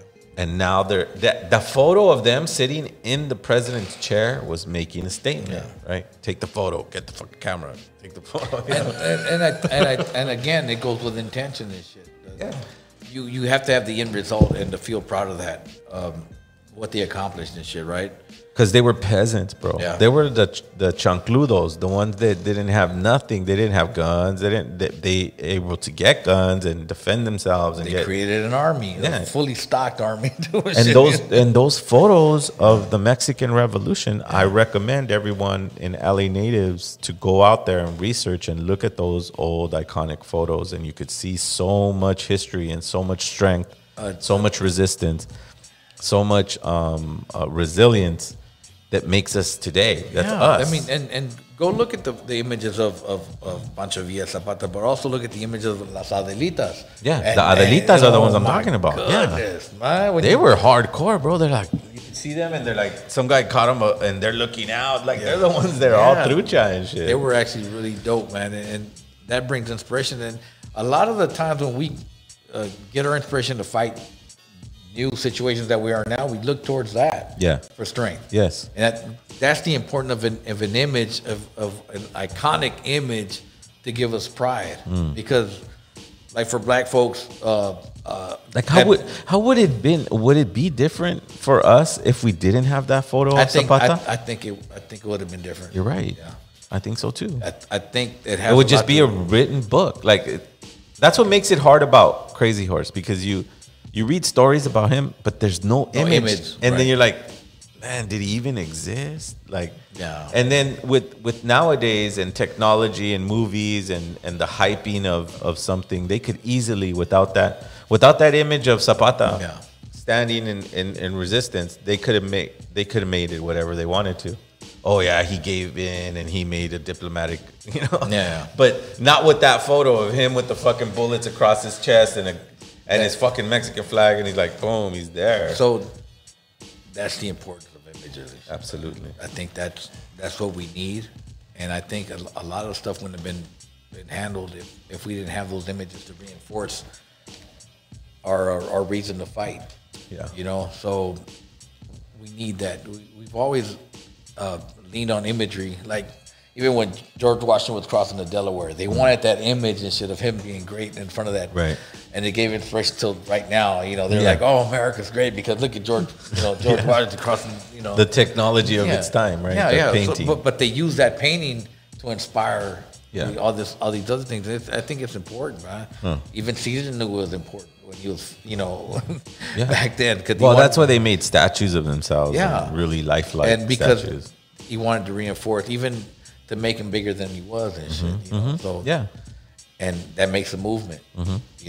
We've always been inspired by the printed, for instance, the Black Panthers when they were printing out their magazines, their news magazines, and they showed a sense of pride on there, and that's how you could see it. That's how they convey it when you can't make it to a rally, but then you get the photo of it, the photo, the flyer, whatever, and then you feel connected to that. Yeah, I think that's what connects us to that, because we're looking at Pancho Villa, Zapata, and these indigenous folks, and we're from the same blood, right. With the same skin, right. This and that. We feel the pride, and that pumped your chest up to do something. Absolutely. And shit. Like now, you feel a sense of urgency and a commitment to your gente también to be someone like that. Yeah, yeah. So it gives us inspiration to keep going.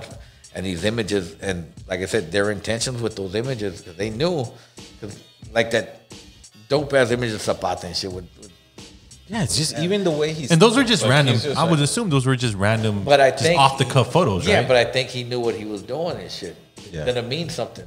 Yeah, it gives people, it inspires them to keep going and shit.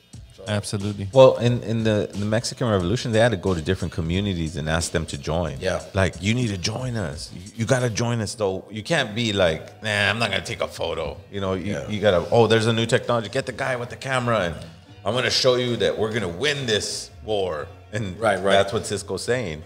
He had to be standing up. I don't know if he knew that it was going to translate all the way to 2021, right? Yeah. Because we carry that I think same he was probably within that. I need this for now. Yeah. I think. Yeah, like I need to convince the next community. Come with me. But what the result of that is till now, we still have a sense of pride because of that. Yeah. Because of that image, we see a man. Yeah. And we see his strength. Yeah. Through his character, his conviction and shit, how he looks on that image. We can translate it out there like it's a strong man. Looks like he didn't take no shit from nobody. And then, we can say that from that, just looking at that image. Yeah. And we, like I said, when we're working, we have to work like if our ancestors are looking at us. We have to feel some kind of shame if we're not. I think that's inspiration. I actually needed that, Cisco. Thank you for telling me, Zero, and all of our audience. Like, Warlock, we all need that, right?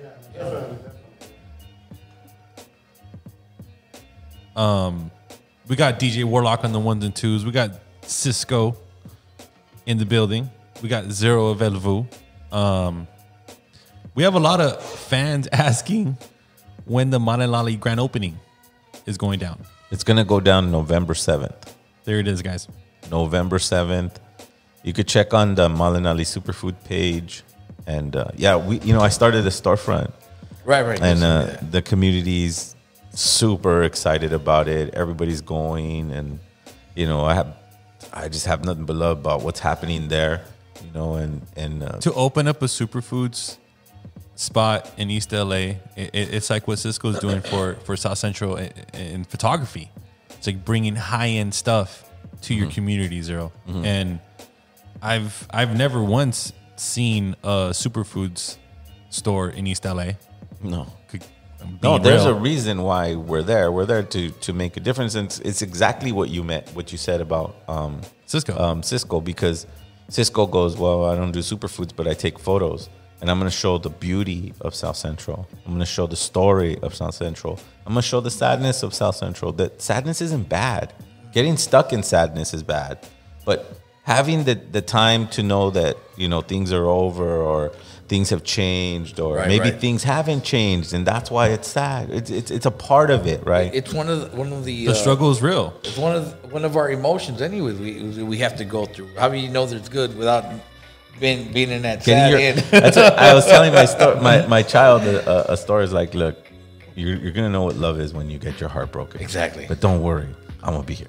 We have a comment. We have a comment from Native Tendencies. He said, I don't know if he said it was East LA or South Central, but as a kid, he would go into the local gas stations, and they would sell crack pipes. Yeah. Jesus Christ, Cyril. They still do. You ever seen the little roses in those pipes? They're sold as vases and shit, vases and shit. The neighborhood, like the little stores that they have, like in the hood, they got the crack pipes over Like there. on full display. On full Yeah, display, full display.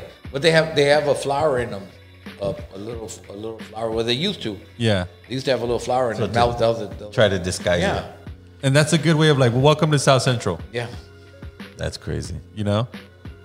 But those are elements that we have to embrace, right? Like, look, that's South Central. Yeah, and these were the truths that were given to us back then and shit. We had to accept how we moved around and shit, and what we learned, because when I was a kid, angel dust was big and shit, and I seen a lot of naked women on the street. Honestly, I seen a lot of that shit back in the days and shit because of The drug. the drug. It was normalized, right? Like, oh, okay, she's on dust. Yeah, and it was a trip, and now to try to explain the crack era to folks nowadays, 'cause, I mean, even though a lot of people still use crack and shit, but in the 80s, it was It was bad. it was crazy, man. Wow. It was crazy. Wow, to live through that era in that area. Well, I lived. Freeway Rick Ross was on, I believe, 87th and in between Broadway going west. We stayed two blocks away from him. Wow. So the crack era was rampant in our neighborhood. Yeah, you were right in the epicenter, right in the middle. Right in the Right? middle. Because, I mean, come on, how far does it go from the distributor to... It's the 110 in Manchester. I Oh, can tell man. you. Yeah, I've been there. It still kind of looks the same. 110, Manchester, Figueroa. That's considered the west side. We're on the east side. Yeah. So, man, it was dandy though, man. I mean, I remember hearing back in the days the sounds changed and shit as far as 22s and 38s and shotguns. That's what you heard, right? And then when that era came heavy, the sound of the automatic weapons, it completely, because back then a drive-by was boom, boom, boom. Whoa. When it changed to rapid fire, it was crazy, man. When the Uzis came in, and then the AKs came along and shit, it was crazy, man. Wow. And why is it that all the best films, the most iconic films, are like in East LA, South Central, Training Day, right? Yeah. Training Day showed you the jungle too and shit. But, to go back real quick, though, he says that, when he grew up, he heard 22s, 38s, shotguns. And then it went up to Uzis AKs. and AKs. When the fuck did that happen where you get military grade weapons? There's a story. That's crazy. I mean, it went from what? 22s, 38s. Yeah, because those were the predominant weapons back in the days and shit. Well, you could go to a sports goods store and buy that. But in the early 80s, when you jump to Uzis and AKs, that's a big jump. Those are exotics. Those are like, It's an insane thought when you said that. I was like, whoa, that's heavy. I heard it's the another difference. level. I heard the difference. And me and my brother were going to Fremont. This is like 88. Then me and my brother, we transferred to Roosevelt. We came out here to Roosevelt because we wanted to see different girls and shit. So we got an address from South Central. Me and my brother used to catch the bus to go to Roosevelt High School and shit. I think we did like 6-7 months before we got kicked out. But sometimes when we didn't go to school, we'd go to the park, and me and my brother would hang out with they would call bums and shit, winos and shit. And they would tell us these stories. I mean, I have great love for these. They're most likely dead. We had Happy, JT, and a couple other cats that we used to hang around with. And these winos used to buy drinks for us sometimes and shit, right? We used to sit back with them at the park when we did school and shit. So we were there at 8 in the morning drinking beer and wine with them. And they would tell us these stories about freight trains being left on Alameda with a padlock. And they would tell folks, that's the one you got to go to and shit. And it was the armory in there. So they would leave, back in the early 80s, they would leave these freight trains with just a padlock, no security, on Alameda back in the days and shit. Wow. And that brought a lot of guns to the neighborhoods and shit. Wow. Because where we grew up at was actually the hub city. You're aware that they call Compton the hub city, right? South Central's always been prime real estate. Just imagine, South Central, you got what, 15 minutes, well, without traffic back then and shit, you got 15 minutes to San Pedro, which was the port where Everything. economy happens and shit, right? Then you got 15 minutes straight west, which is the beaches, luxury and shit, fun times. And then you got 15 minutes to downtown. That's the perfect area to be at. Yeah. So they've always wanted South Central. Wow. So they've always been for the destruction of that community to take over that. So now just imagine the homes in South Central. You got a house built in 1927, which needs plumbing and it's fucked up. It's still going for 6, 7, 800,000 now and shit. Wow. And that's what's crazy to me and shit. Yeah. So in my dreams, I was like, I'd buy a house in South Central and live there the rest of my life till I get old and shit, because but I know I couldn't go there no more, because who can afford it nowadays and shit. Right. And then you'd have to put so much repair. Yeah. And then security and whatnot and shit. So. And who are the people that could afford a $600,000, $700,000 home right now on these homes that are being sold right now? Right. They are shit. I don't know. Yeah. Gentrifiers. Yeah, man. Straight so up. It's straight up. And I've had this love-hate relationship with real estate because of that. Remember the early 2000s on MTV and all this other shit that they had, these flipping homes and shit like that. I think that was the destruction of a lot of shit too. Absolutely. I mean, to go into a neighborhood and buy a house for $100,000 and sell it for $500,000, then that changes the whole dynamic of the neighborhood now, because everybody's looking at, well, that house sold for that, and these people are renting, so I need to bring up the rent, and so that fucked up a lot of shit. So I have a hate for real estate people that have that kind of thing in mind, that they forego morality for economy and shit, economics and shit. I mean, I don't think they care about the consequence. No. And that's colonial. That's colonial thoughts. Those are people that just feel like, oh, these are peasants. Get them the fuck out of here. Like, who gives a shit where they go? Yeah, they'll be more shit. And the numbers of homelessness in Los Angeles County is like fucking incredibly insane. Man, and they keep pushing them out of like Venice and downtown, and where do they go to? Our neighborhood. It's getting bad right now. It's bad, and a lot of them are just suffering through this ridiculous pandemic thing, and a lot of them lost their jobs through, people who were waiters and busboys at big restaurants. They got shut down and now have to do, jump over hurdles and hoops just to get a paying wage or whatever. It's all colonial thought. They never were trying to be nice or cordial or even sharing with anyone other than their colonial attitude and thought. So those are the consequences that we live with in South Central. consequence, we live in East LA. You know, this is it. They don't care. They've never cared. They never will care. And so we have to care. Like Cisco cares. And he goes, I'm going to go fucking tell the story of South Central, what I saw. Yeah, the person I knew. It's not going to be there for too long after this, man. So it's within my era, so I need to tell this story and shit. I think that's important. And the community. And you take beautiful photos, bro. And I think that people will listen to it and buy it, or whatever it is, whatever the goal is to really just leave a footprint. And leave a footprint of time. That's what photos do. Because change is inevitable, man. Yeah. It's gonna happen. Yeah. And I know these images, because of the internet and whatnot, they'll be there forever and shit. Mm-hmm. You won't be able to erase them. You'll be able to go back to it. And I think documenting these things, the people, the community there, while it's still there, is important and shit. And maybe like Pancho Villa, and they'll give people the strength to fight that and shit. So we still want this community to be like it was and shit. You know? Yeah. And that's what the important thing is community. Because where I live at, there's no sense of community and shit. I know my next door neighbors, and that's it. Really, people down the street, nobody communicates with each other. I remember back in my old neighborhood on 8th, 7th and shit, that you used to go borrow tortillas and shit from a neighbor. The lady down the street is watching you.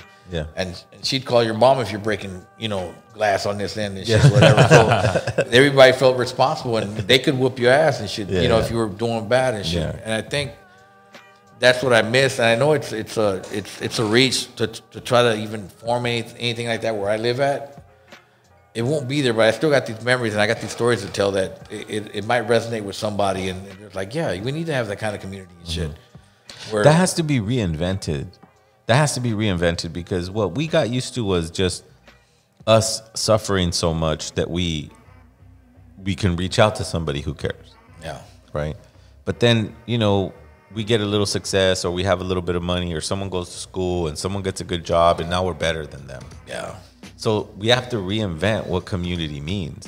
And I think that's what I'm trying to do with my superfood store, is try to reinvent what community means, because it doesn't mean that we have to stay struggling and poor being happy that we have to, like, oh, wow, I'm happy that there's a neighbor that can give me tortillas. It's like, no, we have to come together as a community to take care of ourselves, to sustain ourselves, and to completely love ourselves. Because once we do that, then we're free of colonial manipulation, because we have our own sense of community and our own ability to take care of ourselves. Absolutely. And we're about to go ahead and bring Matatzin on board. We're going to get his perspective on this whole conversation. He's been listening to us the whole time, man. Absolutely. Hey, how's it going, Carnal? Dynamite show. You know what? Welcome back, Matatzin, right, Zero? Matatzin, he's back in town. How were your trips in Mexico? Oh, incredible. Everything's incredible. Absolutely. I want to thank very much your guest, because all this time I've been bringing all these memories back to my mind too. Grandfathers, uncles. Right.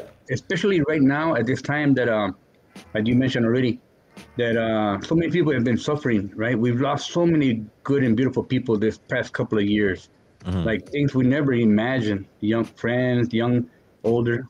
But at this time, thank goodness for those photos. Thank goodness for the photographs. Thank goodness for that we can relive those moments of those pictures that we've taken here and there. Mm.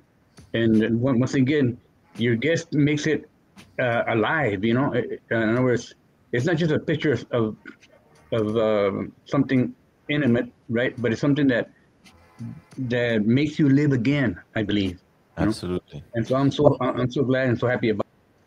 That's interesting that you say that, Uncle, because we just passed through what, me and my family have religiously been kind of putting together and offering an altar on this day, on the day of the first and the second for Dia de los Muertos.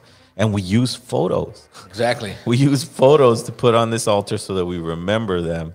Talk a little bit about that, Uncle. What is the Day of the Dead, and how do we get caught up in it, and how are we building these altars to these ancestors that we don't want to forget, that we refuse to leave behind? Hello? Did he freeze? Yeah, I think he just froze up. Go ahead and give him a break. Hopefully it'll. Well, he was staying there for a while. Yeah. Anyways, but we just recently went through the Day of the Dead, and I'm gonna let's see it. Here he comes. Here we go, Matsusin. Yeah, I'm using my phone as my Wi-Fi, so it kind of went off. Oh, okay. But mainly, I just wanted to share a couple of things real quickly. Because Absolutely. Go the ahead. timing, you mentioned the timing is so special right now. Right now, we're in the last 13-day cycle of a Tonal Poali, of a 260-day sacred count, the count of the human being. And we're in the day Olin movement. So we just got 3 more days after today. Flint, rain, and flower. And that'll be flower 13. That means the next day will be 1 Sipakti, and we begin a whole cycle again. It's so important, I believe, that we have an opportunity to get on the count and don't lose this count again. So we say today is 10, the day 10 movement, Olin. And tomorrow, 11 Flint, then 12 rain, and 13 flower. Completion, okay? Now, the Tonal Poali count is so special. And right now, we just came from, we've just been celebrating, and still celebrating, many people are, what we call the Day of the Dead. And a friend of mine said we have to decolonize the Day of the Dead, right? and remember what it's kind of really about. Right. And but mainly, it's important because people take into account these times. They build their altars, to respect those that have gone before us. Okay, and that's so important because all of us are standing on somebody else's shoulder. All of us, someone helped us. There was someone there that was willing to be there for us, and wasn't always in the limelight and stuff like that. Most of the people are not in the limelight, right? Most of the people doing the heavy work are just doing the work because part of their. Oh wow, that's powerful. Man, he was getting into it. That's powerful. He was definitely getting into it. It's probably coming on and off, but we got something set up very special for Matsusin. Hopefully, we could do a workshop with them at the Manalani Superfoods. Okay. And I'm just so happy he contributed to today's episode. And it's relevant because we use photos to do the altares for the Day of the Dead. We need those memories so that we can remember. So that's how important these things are. And also to share when family does come and they're like, oh, I didn't know who's this. Yeah. This is who this was. This is my uncle, my cousin, this and that passed. And this and that. And we have those to commemorate them and to kind of tell their story, or it'll bring up the stories of when you were with them and whatnot, like that, or how you respected them through that image. Again, because they leave a source of energy through that. Absolutely. So we have to pick up on that, and I think that's why they're important, especially for the altars. Yeah. And that's why we use them all the time. It's interesting that you say that because, when you say family member comes in and goes, oh, well, who's this person on the altar? I mean, my partner didn't get to meet her grandparents. So all she has is these photos, right? That's how she meets them. That's how she connects with them. That's how she feels them through these photos. So they're very important. They're not something that should be taken for granted and stored on a phone and just, forgotten. I mean, they play an important role in our lives.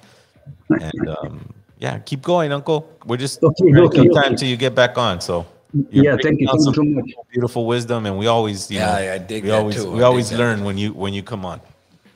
Yes, let's go to this. Let's see if I can try to give you a little bit of information that we have right here. So you're saying we got 3 more days before the completion of the Tonal Poali, right? Exactly. And the Tonal Poali is a count of 260 days, okay? And we had another 13 days, 273, and that's the time of the gestation of the human being. So important that we get back into this rhythm, back into the rhythm we call the rhythm that we're born in. And I was trying to get something on here and just go through it real quickly. I don't know if you can see my screen right now. Can you? No, we cannot, Matsusin. No. You cannot. Okay. Then I'll just have to tell you about it. So, That's all good. As I say, we're on the day Olin, the day movement. Okay. So every day's got a companion. that we call Ilhuicapostintli, respectable cosmic companion. And it represents the potential that exists in a piece of time to fulfill the mission. So we're going to be going through a brand new cycle.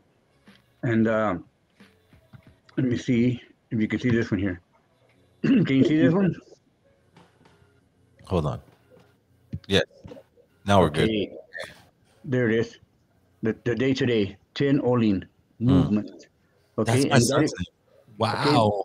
that's guided by what we call right here Xolotecutli. This is actually Venus as the evening star, and you can see it was out there tonight, brighter than ever. Here we are in this 13-day piece of time. See, it's the rabbit, it's the last one, and see, we're approximately right here on Olin, and it's guided by these two companions that we call Xutecutli on the left and Chipetotec on the right. Okay, at the same time, we have a companion that we call a companion of the night. Happens to be this little guy right here, Pitzinte Kutli. This is actually the color spectrum, what allows you to see colors. So all of these names and images are just very scientific and at the same time astronomical. This is the guide of the day today because of the number 10 that we're in. We're guided by this tecolote, the owl, and we're in the year 9 house. Now, I want to invite you to check out my website only because you can see it every day, every moment that we're in. Right now, we're in this piece of time, okay? And it's guided by Tlas. Dang it. I think he froze up again. Yeah, we're gonna make sure we're gonna post Matasin's website on this show. I'm interested Thank you, in that. thank you, Matasin, for contributing to this podcast. His wise words meant so much, right, Zero? Yeah, well, he's trying to get us back on a cycle that's very important. So, in the Tona Powali, there's, Tona Powali, there's 260 days. They're sacred, right? And they're numbered, and each 20-day sign has 13 days, right? It has its 13-day, and then it goes to 13, and then the next one takes its first day. So what he's trying to say is that Cipatli, which is the first day of the calendar, is going to hit 1. So it's going to be 1 Cipatli. And that's a completion of a 260-day count. And that's an important time to kind of... I was explaining this to somebody who came into the shop, a young man. I told him, look, Western time and our time is very, very different. We look at time as, I'm late, I got to go somewhere, right? When they looked at time was, oh, this person's coming. Oh, this energy's coming. Oh, I have to be prepared. Not late. You understand? Yeah. They're ready for it all the time. So, yeah, if he can come back on, I mean... He's back on. Are we back again? We're back again. We'll keep coming back until your statement is done, Uncle. I mean, yes. I know you're coming off your phone, so we're going to be patient. Hopefully, LA natives be patient that we're not a rich millionaire or, conglomerate that could, set out, satellite, Wi-Fi cameras. We're going to do what we can, and the floor is yours, Uncle, all the time. Okay, thank you so much. This is exactly what we want to do here. We want to share just a little bit, and so hopefully you can see what we got here. Let me see. Here we go. I'm going to go quickly through this. You can see my screen now, right? Yes. Okay, this right here is a Tonal Powali, okay?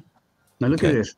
They call them the gods of life and death, but however, it's not. That's Quetzalcoatl, they're on the right, and Mictlantecutli. Mictlantecutli is actually the guide of abundant transformation, okay? And that's why he's in the maternal womb. This is the maternal womb here. Down here in the bottom, you see the crocodile, see?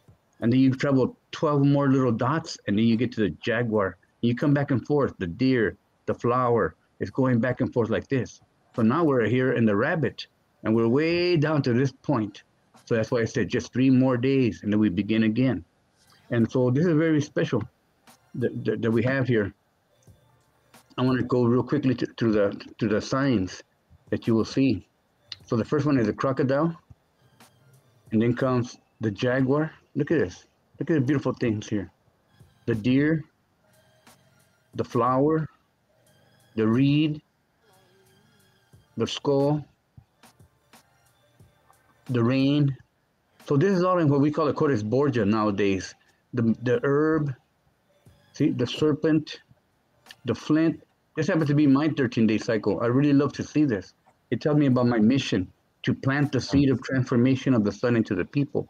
We all have our mission cut out for us, and it's written in these books.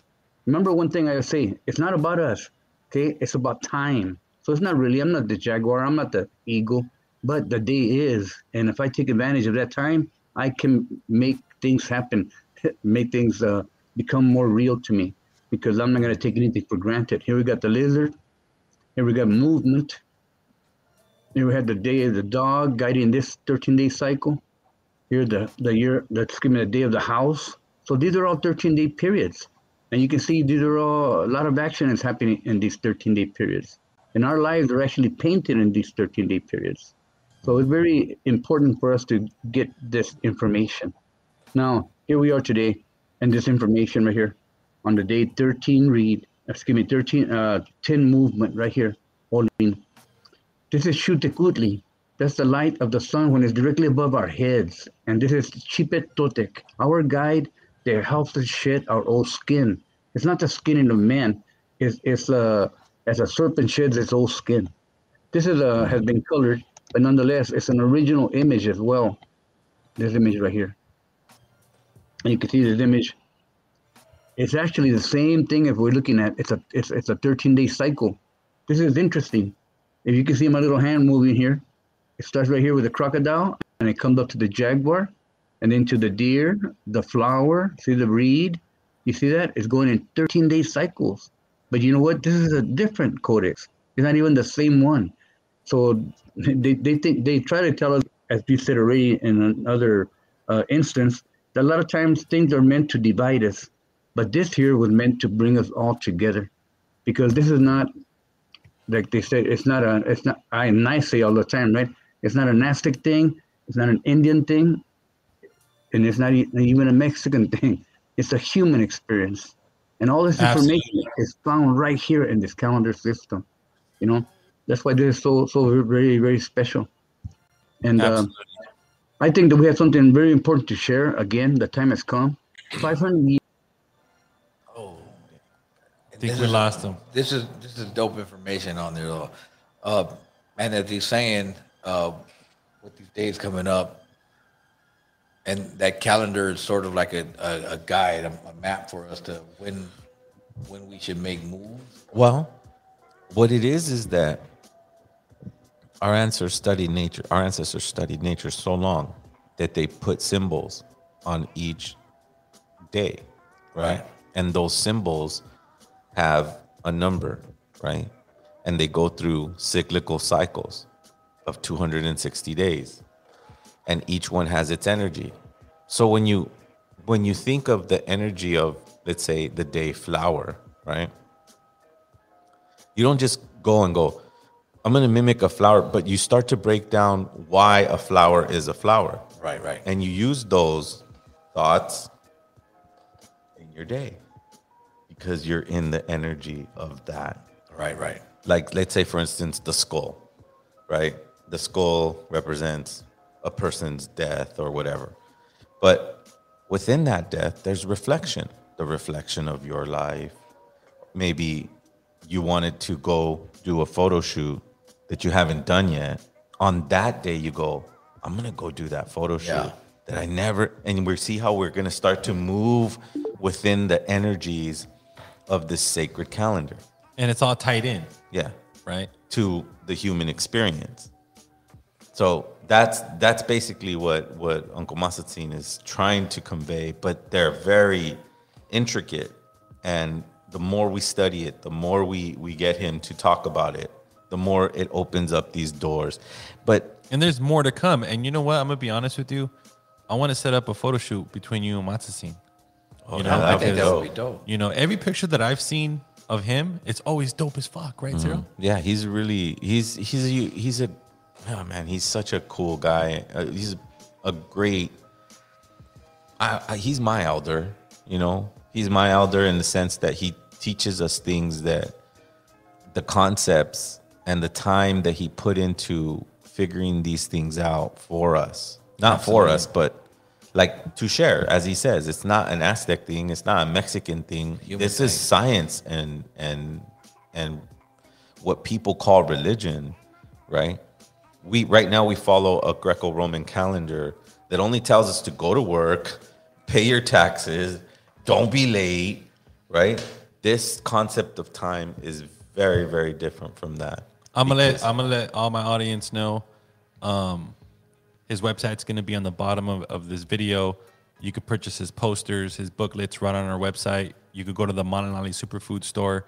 We have his products there. Absolutely. Let's go back to the altar. From what I know, it's now you guys have extended the altar, to have more people be involved, right? Well, what we did with Jenny's intent, well, it was a communal intention, but she's the one that thought of it, is to put out another table. And then if you wanted to bring like something that reminded you of maybe your grandfather or somebody you love that passed away, you know, or a photo, a poem, some saying, that you could leave it at our altar. And that way we're, as a community, remembering together, right? And to not maybe harp over the death, but more, you know, Jenny's always, you know, the first thing she did when we got into the shop on Day of the Dead was she put cumbias on.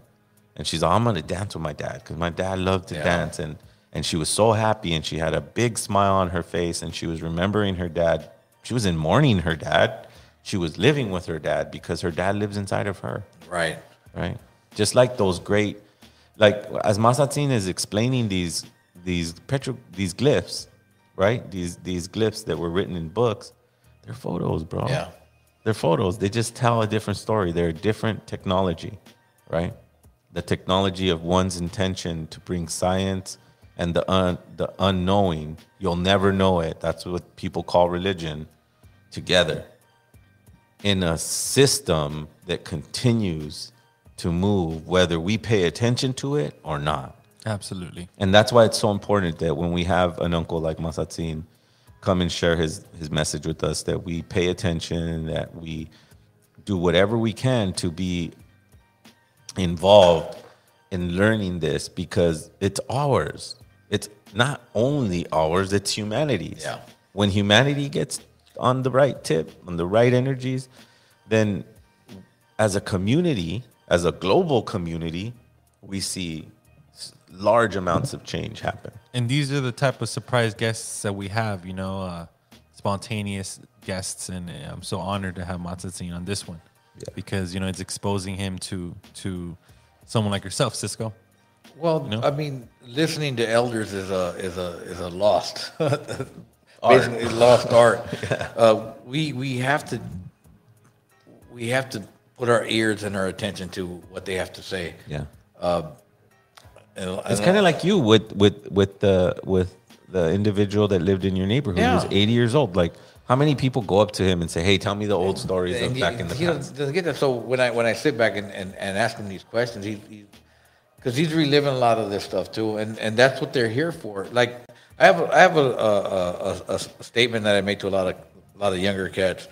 We have to watch who we are and what we learn and what we contribute to society too, because along with age, we can become old bastards or we can become elders and shit. You know, and that's important to me. To have a sense of knowledge of who we are, you know, even if I don't go back to our indigenous foundation, right? But stuff that I learned from my community, from my elders and stuff too. Absolutely. You know, it's not only. I think it's an obligation of us to share this with the youth, even if they're not readily there to hear us. We have to share it to who we can, because we, like I said, we have to plant the seed and leave a footprint of the traditions and that we learned Right. through either our urban society and shit and the era that we were born in and were raised in. Because there's a lot that we have to share a lot of knowledge too that we've gained through that. Well, So- one day we're going to be in the position of having to share what we experienced. Exactly. And how that's going to tie in. But that's why I think our voices are important. If you have good intention for them, Right. of course, we don't need bullshit being spat out. You know, But that's our job to decipher whether, Exactly. like to me, like even my Christian whatever Yeah. uncle or aunt who has really solid advice, that I don't blow them off because they're coming from that perspective. right. Because their intention is to help me. Right. And so it doesn't necessarily mean that I go, okay, cool, I'm going to go do my rosemary prayer or whatever they're suggesting. Right. But with that being said, though, we do have to pay attention to our elders. We do have to give them the voice and the opportunity. I see Masatzin, we'll let them do it one more time, and then just let them know that, after this attempt that we have to move forward, because We have a couple more minutes left. yeah. So Let's let's get give some it final words for let's Masatzin. Let's give the floor to Masatzin, because man, Well, whenever Uncle comes to share information, Everybody out there, remember, this is Real quick. here, okay? Real quick, Regardless of nationality, place of origin, where you come from, this is cosmic identity. And we're going to learn how to see with our eyes closed, see with our corazon. Because what the brother was talking about earlier, that's exactly what it's about. It's wherever you come from, wherever you're at, but that's your home, that's your life. And what do you want to do? Share with others. And that's so important what you said, Zero, that please talk to your grandpa, talk to your uncle, these are the heroes. These important. are the elders. And don't be disrespectful to any elder. Absolutely. Because they have something special for you. They really, really do. Even if it's just maybe not be like them or maybe follow them. But in other words, they're an example for us. Okay. And it's a lesson learned from them too. So wow, that was a good yeah, that's dope. last words right there, Zero. yeah. And we got more to come. We can have Masatzin on here for 5-6 hours straight. I man. want to He get will, with my man right there too. He will have our ears all day, every day. But we definitely got some projects in the works for our audience. Man, Zero, we got a lot of people tuning in right now. It's almost literally 11 p.m. and we have a full house. So I want to thank all of our listeners, all of our viewers. Right, Zero. It just means so much to us. Absolutely. I want to thank DJ Warlock One for providing the ambiance and the ability to have some cool ass music. Yeah, and I've been listening to it in the background. It's been dope, Bro, man. I was I'm trying to fight myself from spitting a verse, bro. Just randomly, just out of in the middle of them talking, I'm gonna spit a verse. Nah, I love my brother DJ I'm honored Warlock. to be here, man. Whenever I can, I'll be here. Absolutely, you're always welcome. Anytime. You Make got sure you got a everyone- VIP pass, bro. Whenever you want to come in and Make do your sure thing. everyone follows DJ Warlock One Exactly, I got him. on Instagram, on YouTube. Check out all of his production. He's made tracks with Jag, Ozomali, Sub One, Zero Velvu, plus many more. And by the time he's done, well, he's not probably ever going to be done until maybe he's resting. But until then, he's going to be making bangers with whoever's in front of him, because he has so much experience and love for his craft. In the terms of Masatzin, we have the Malinali Kali. And in that Malinali Kali, we're going to have Masatzin come for as long as he wants and speak for as long as he wants. And unfortunately, we have technical difficulties on our side and his side. And, but I'm glad that he chimed in and he talked about what he talked about and the importance of we have 3 days to get on a cycle that is coming to completion, right? He showed us an example of Mictlantecutli and Quetzalcoatl in the back to back. And that whole sequence of information is a 260-day cycle, is what I got out from his explanation.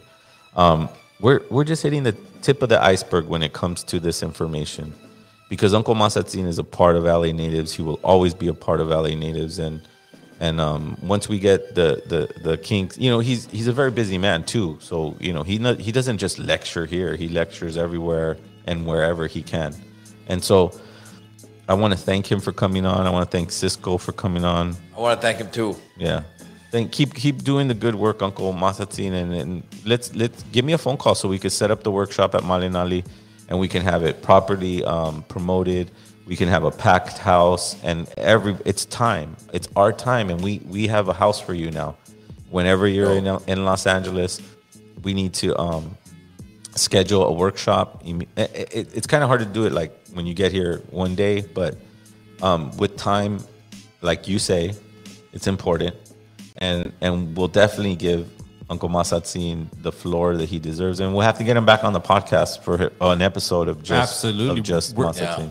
Yeah, man, we're gonna be releasing some exclusive content with some pre-recorded content that we can release on YouTube, Right. Patreon, onto our Spotify. I want to make an announcement. We're the first of its kind podcast to make it onto Spotify video. So now we're tapping into a whole different range of audience, Earl. How do you feel about that?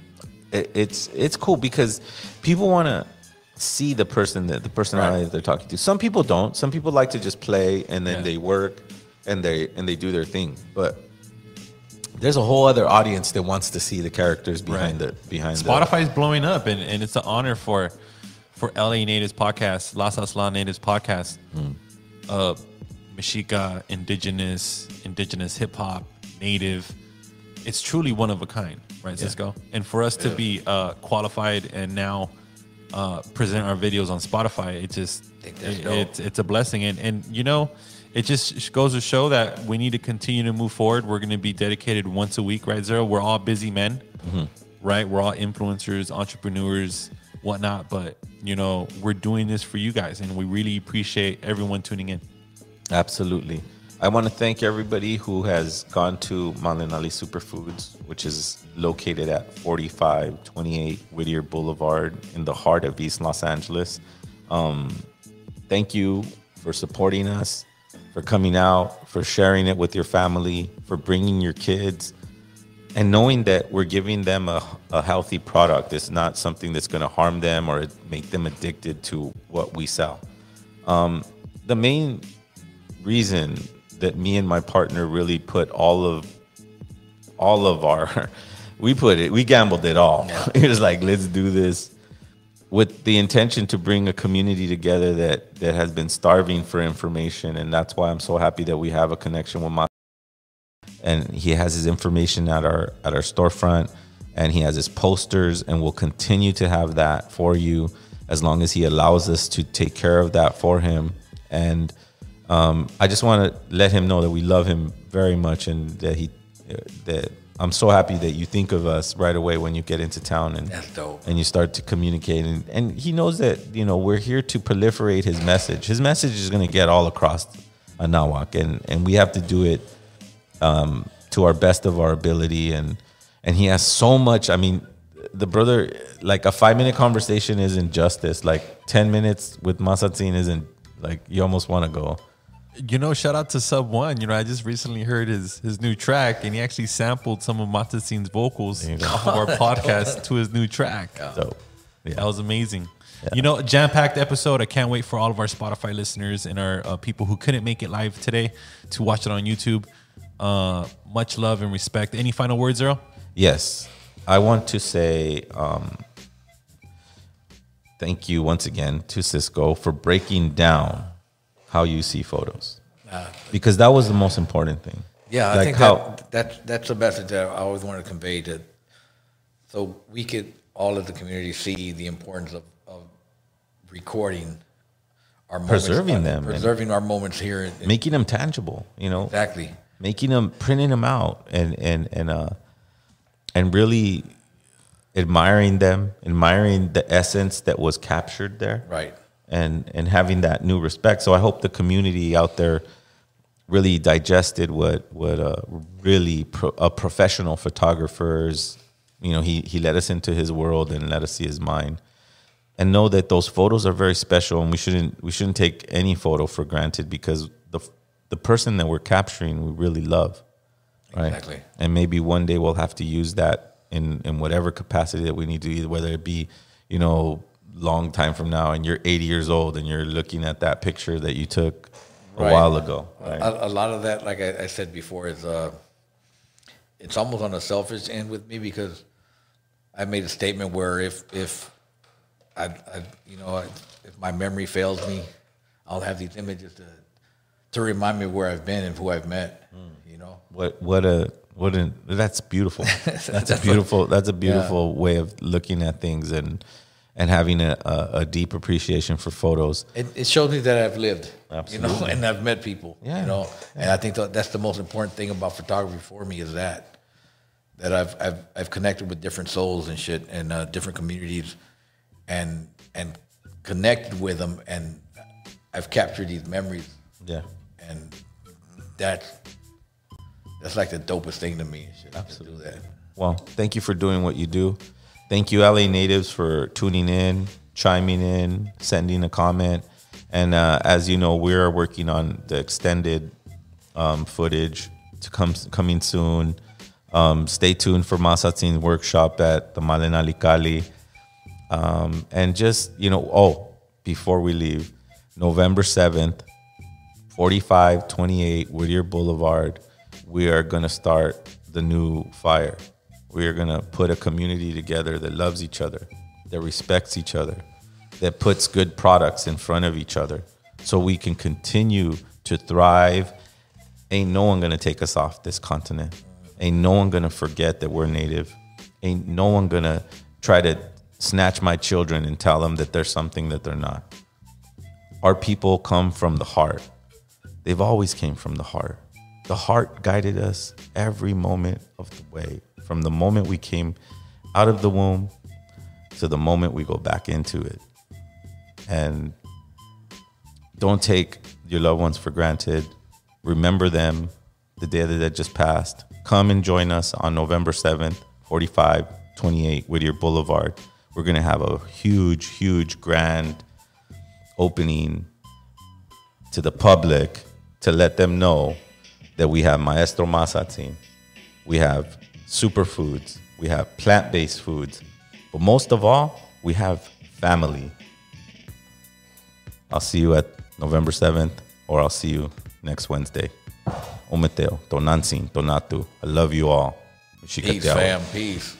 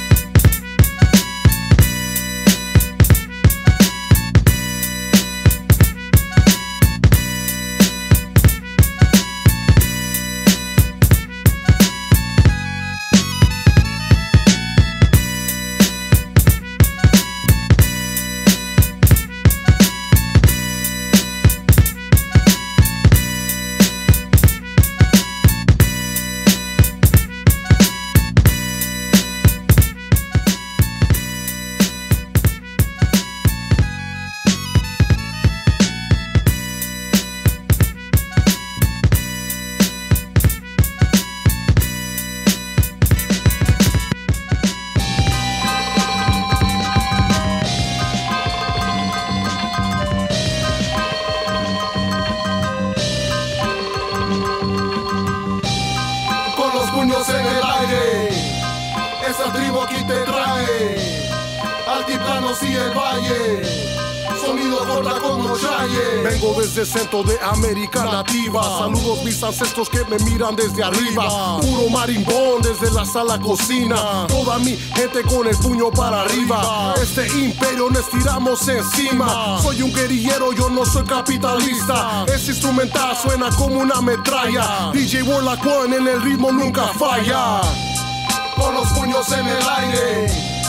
Esta tribu aquí te trae altiplanos y el valle, sonido corta como Chaye.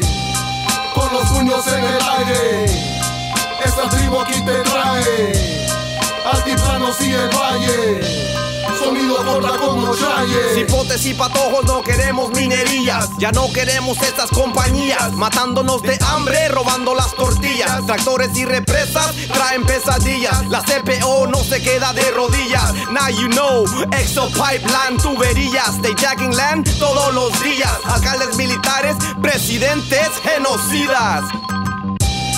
Con los puños en el aire, esta tribu aquí te trae altiplanos y el valle, sonido corta como Chaye. con los puños en el aire. Esta tribu aquí te trae altiplanos y el valle. Sonido corta como chaye. Con el puño en el aire represento a mis ancestros. Miedo al invasor, nunca lo demuestro. Con la mano izquierda arriba, puren up the huesos. Alerta con la enemiga porque a eso lo detesto. No me presto ni me vendo, mucho menos me regalo. Mentalidad al 100, no soy parte del rebaño. De la hipnosis masiva, victimarios del engaño. Somos guerreros mayas, ya fueron 500 años. Con los puños en el aire, esta tribu aquí te trae altiplanos y el valle. Sonido corta como chaye. Con los puños en el aire, esta tribu aquí te trae altiplanos y el valle. Sonido corta como chaye. Chaye. Chaye.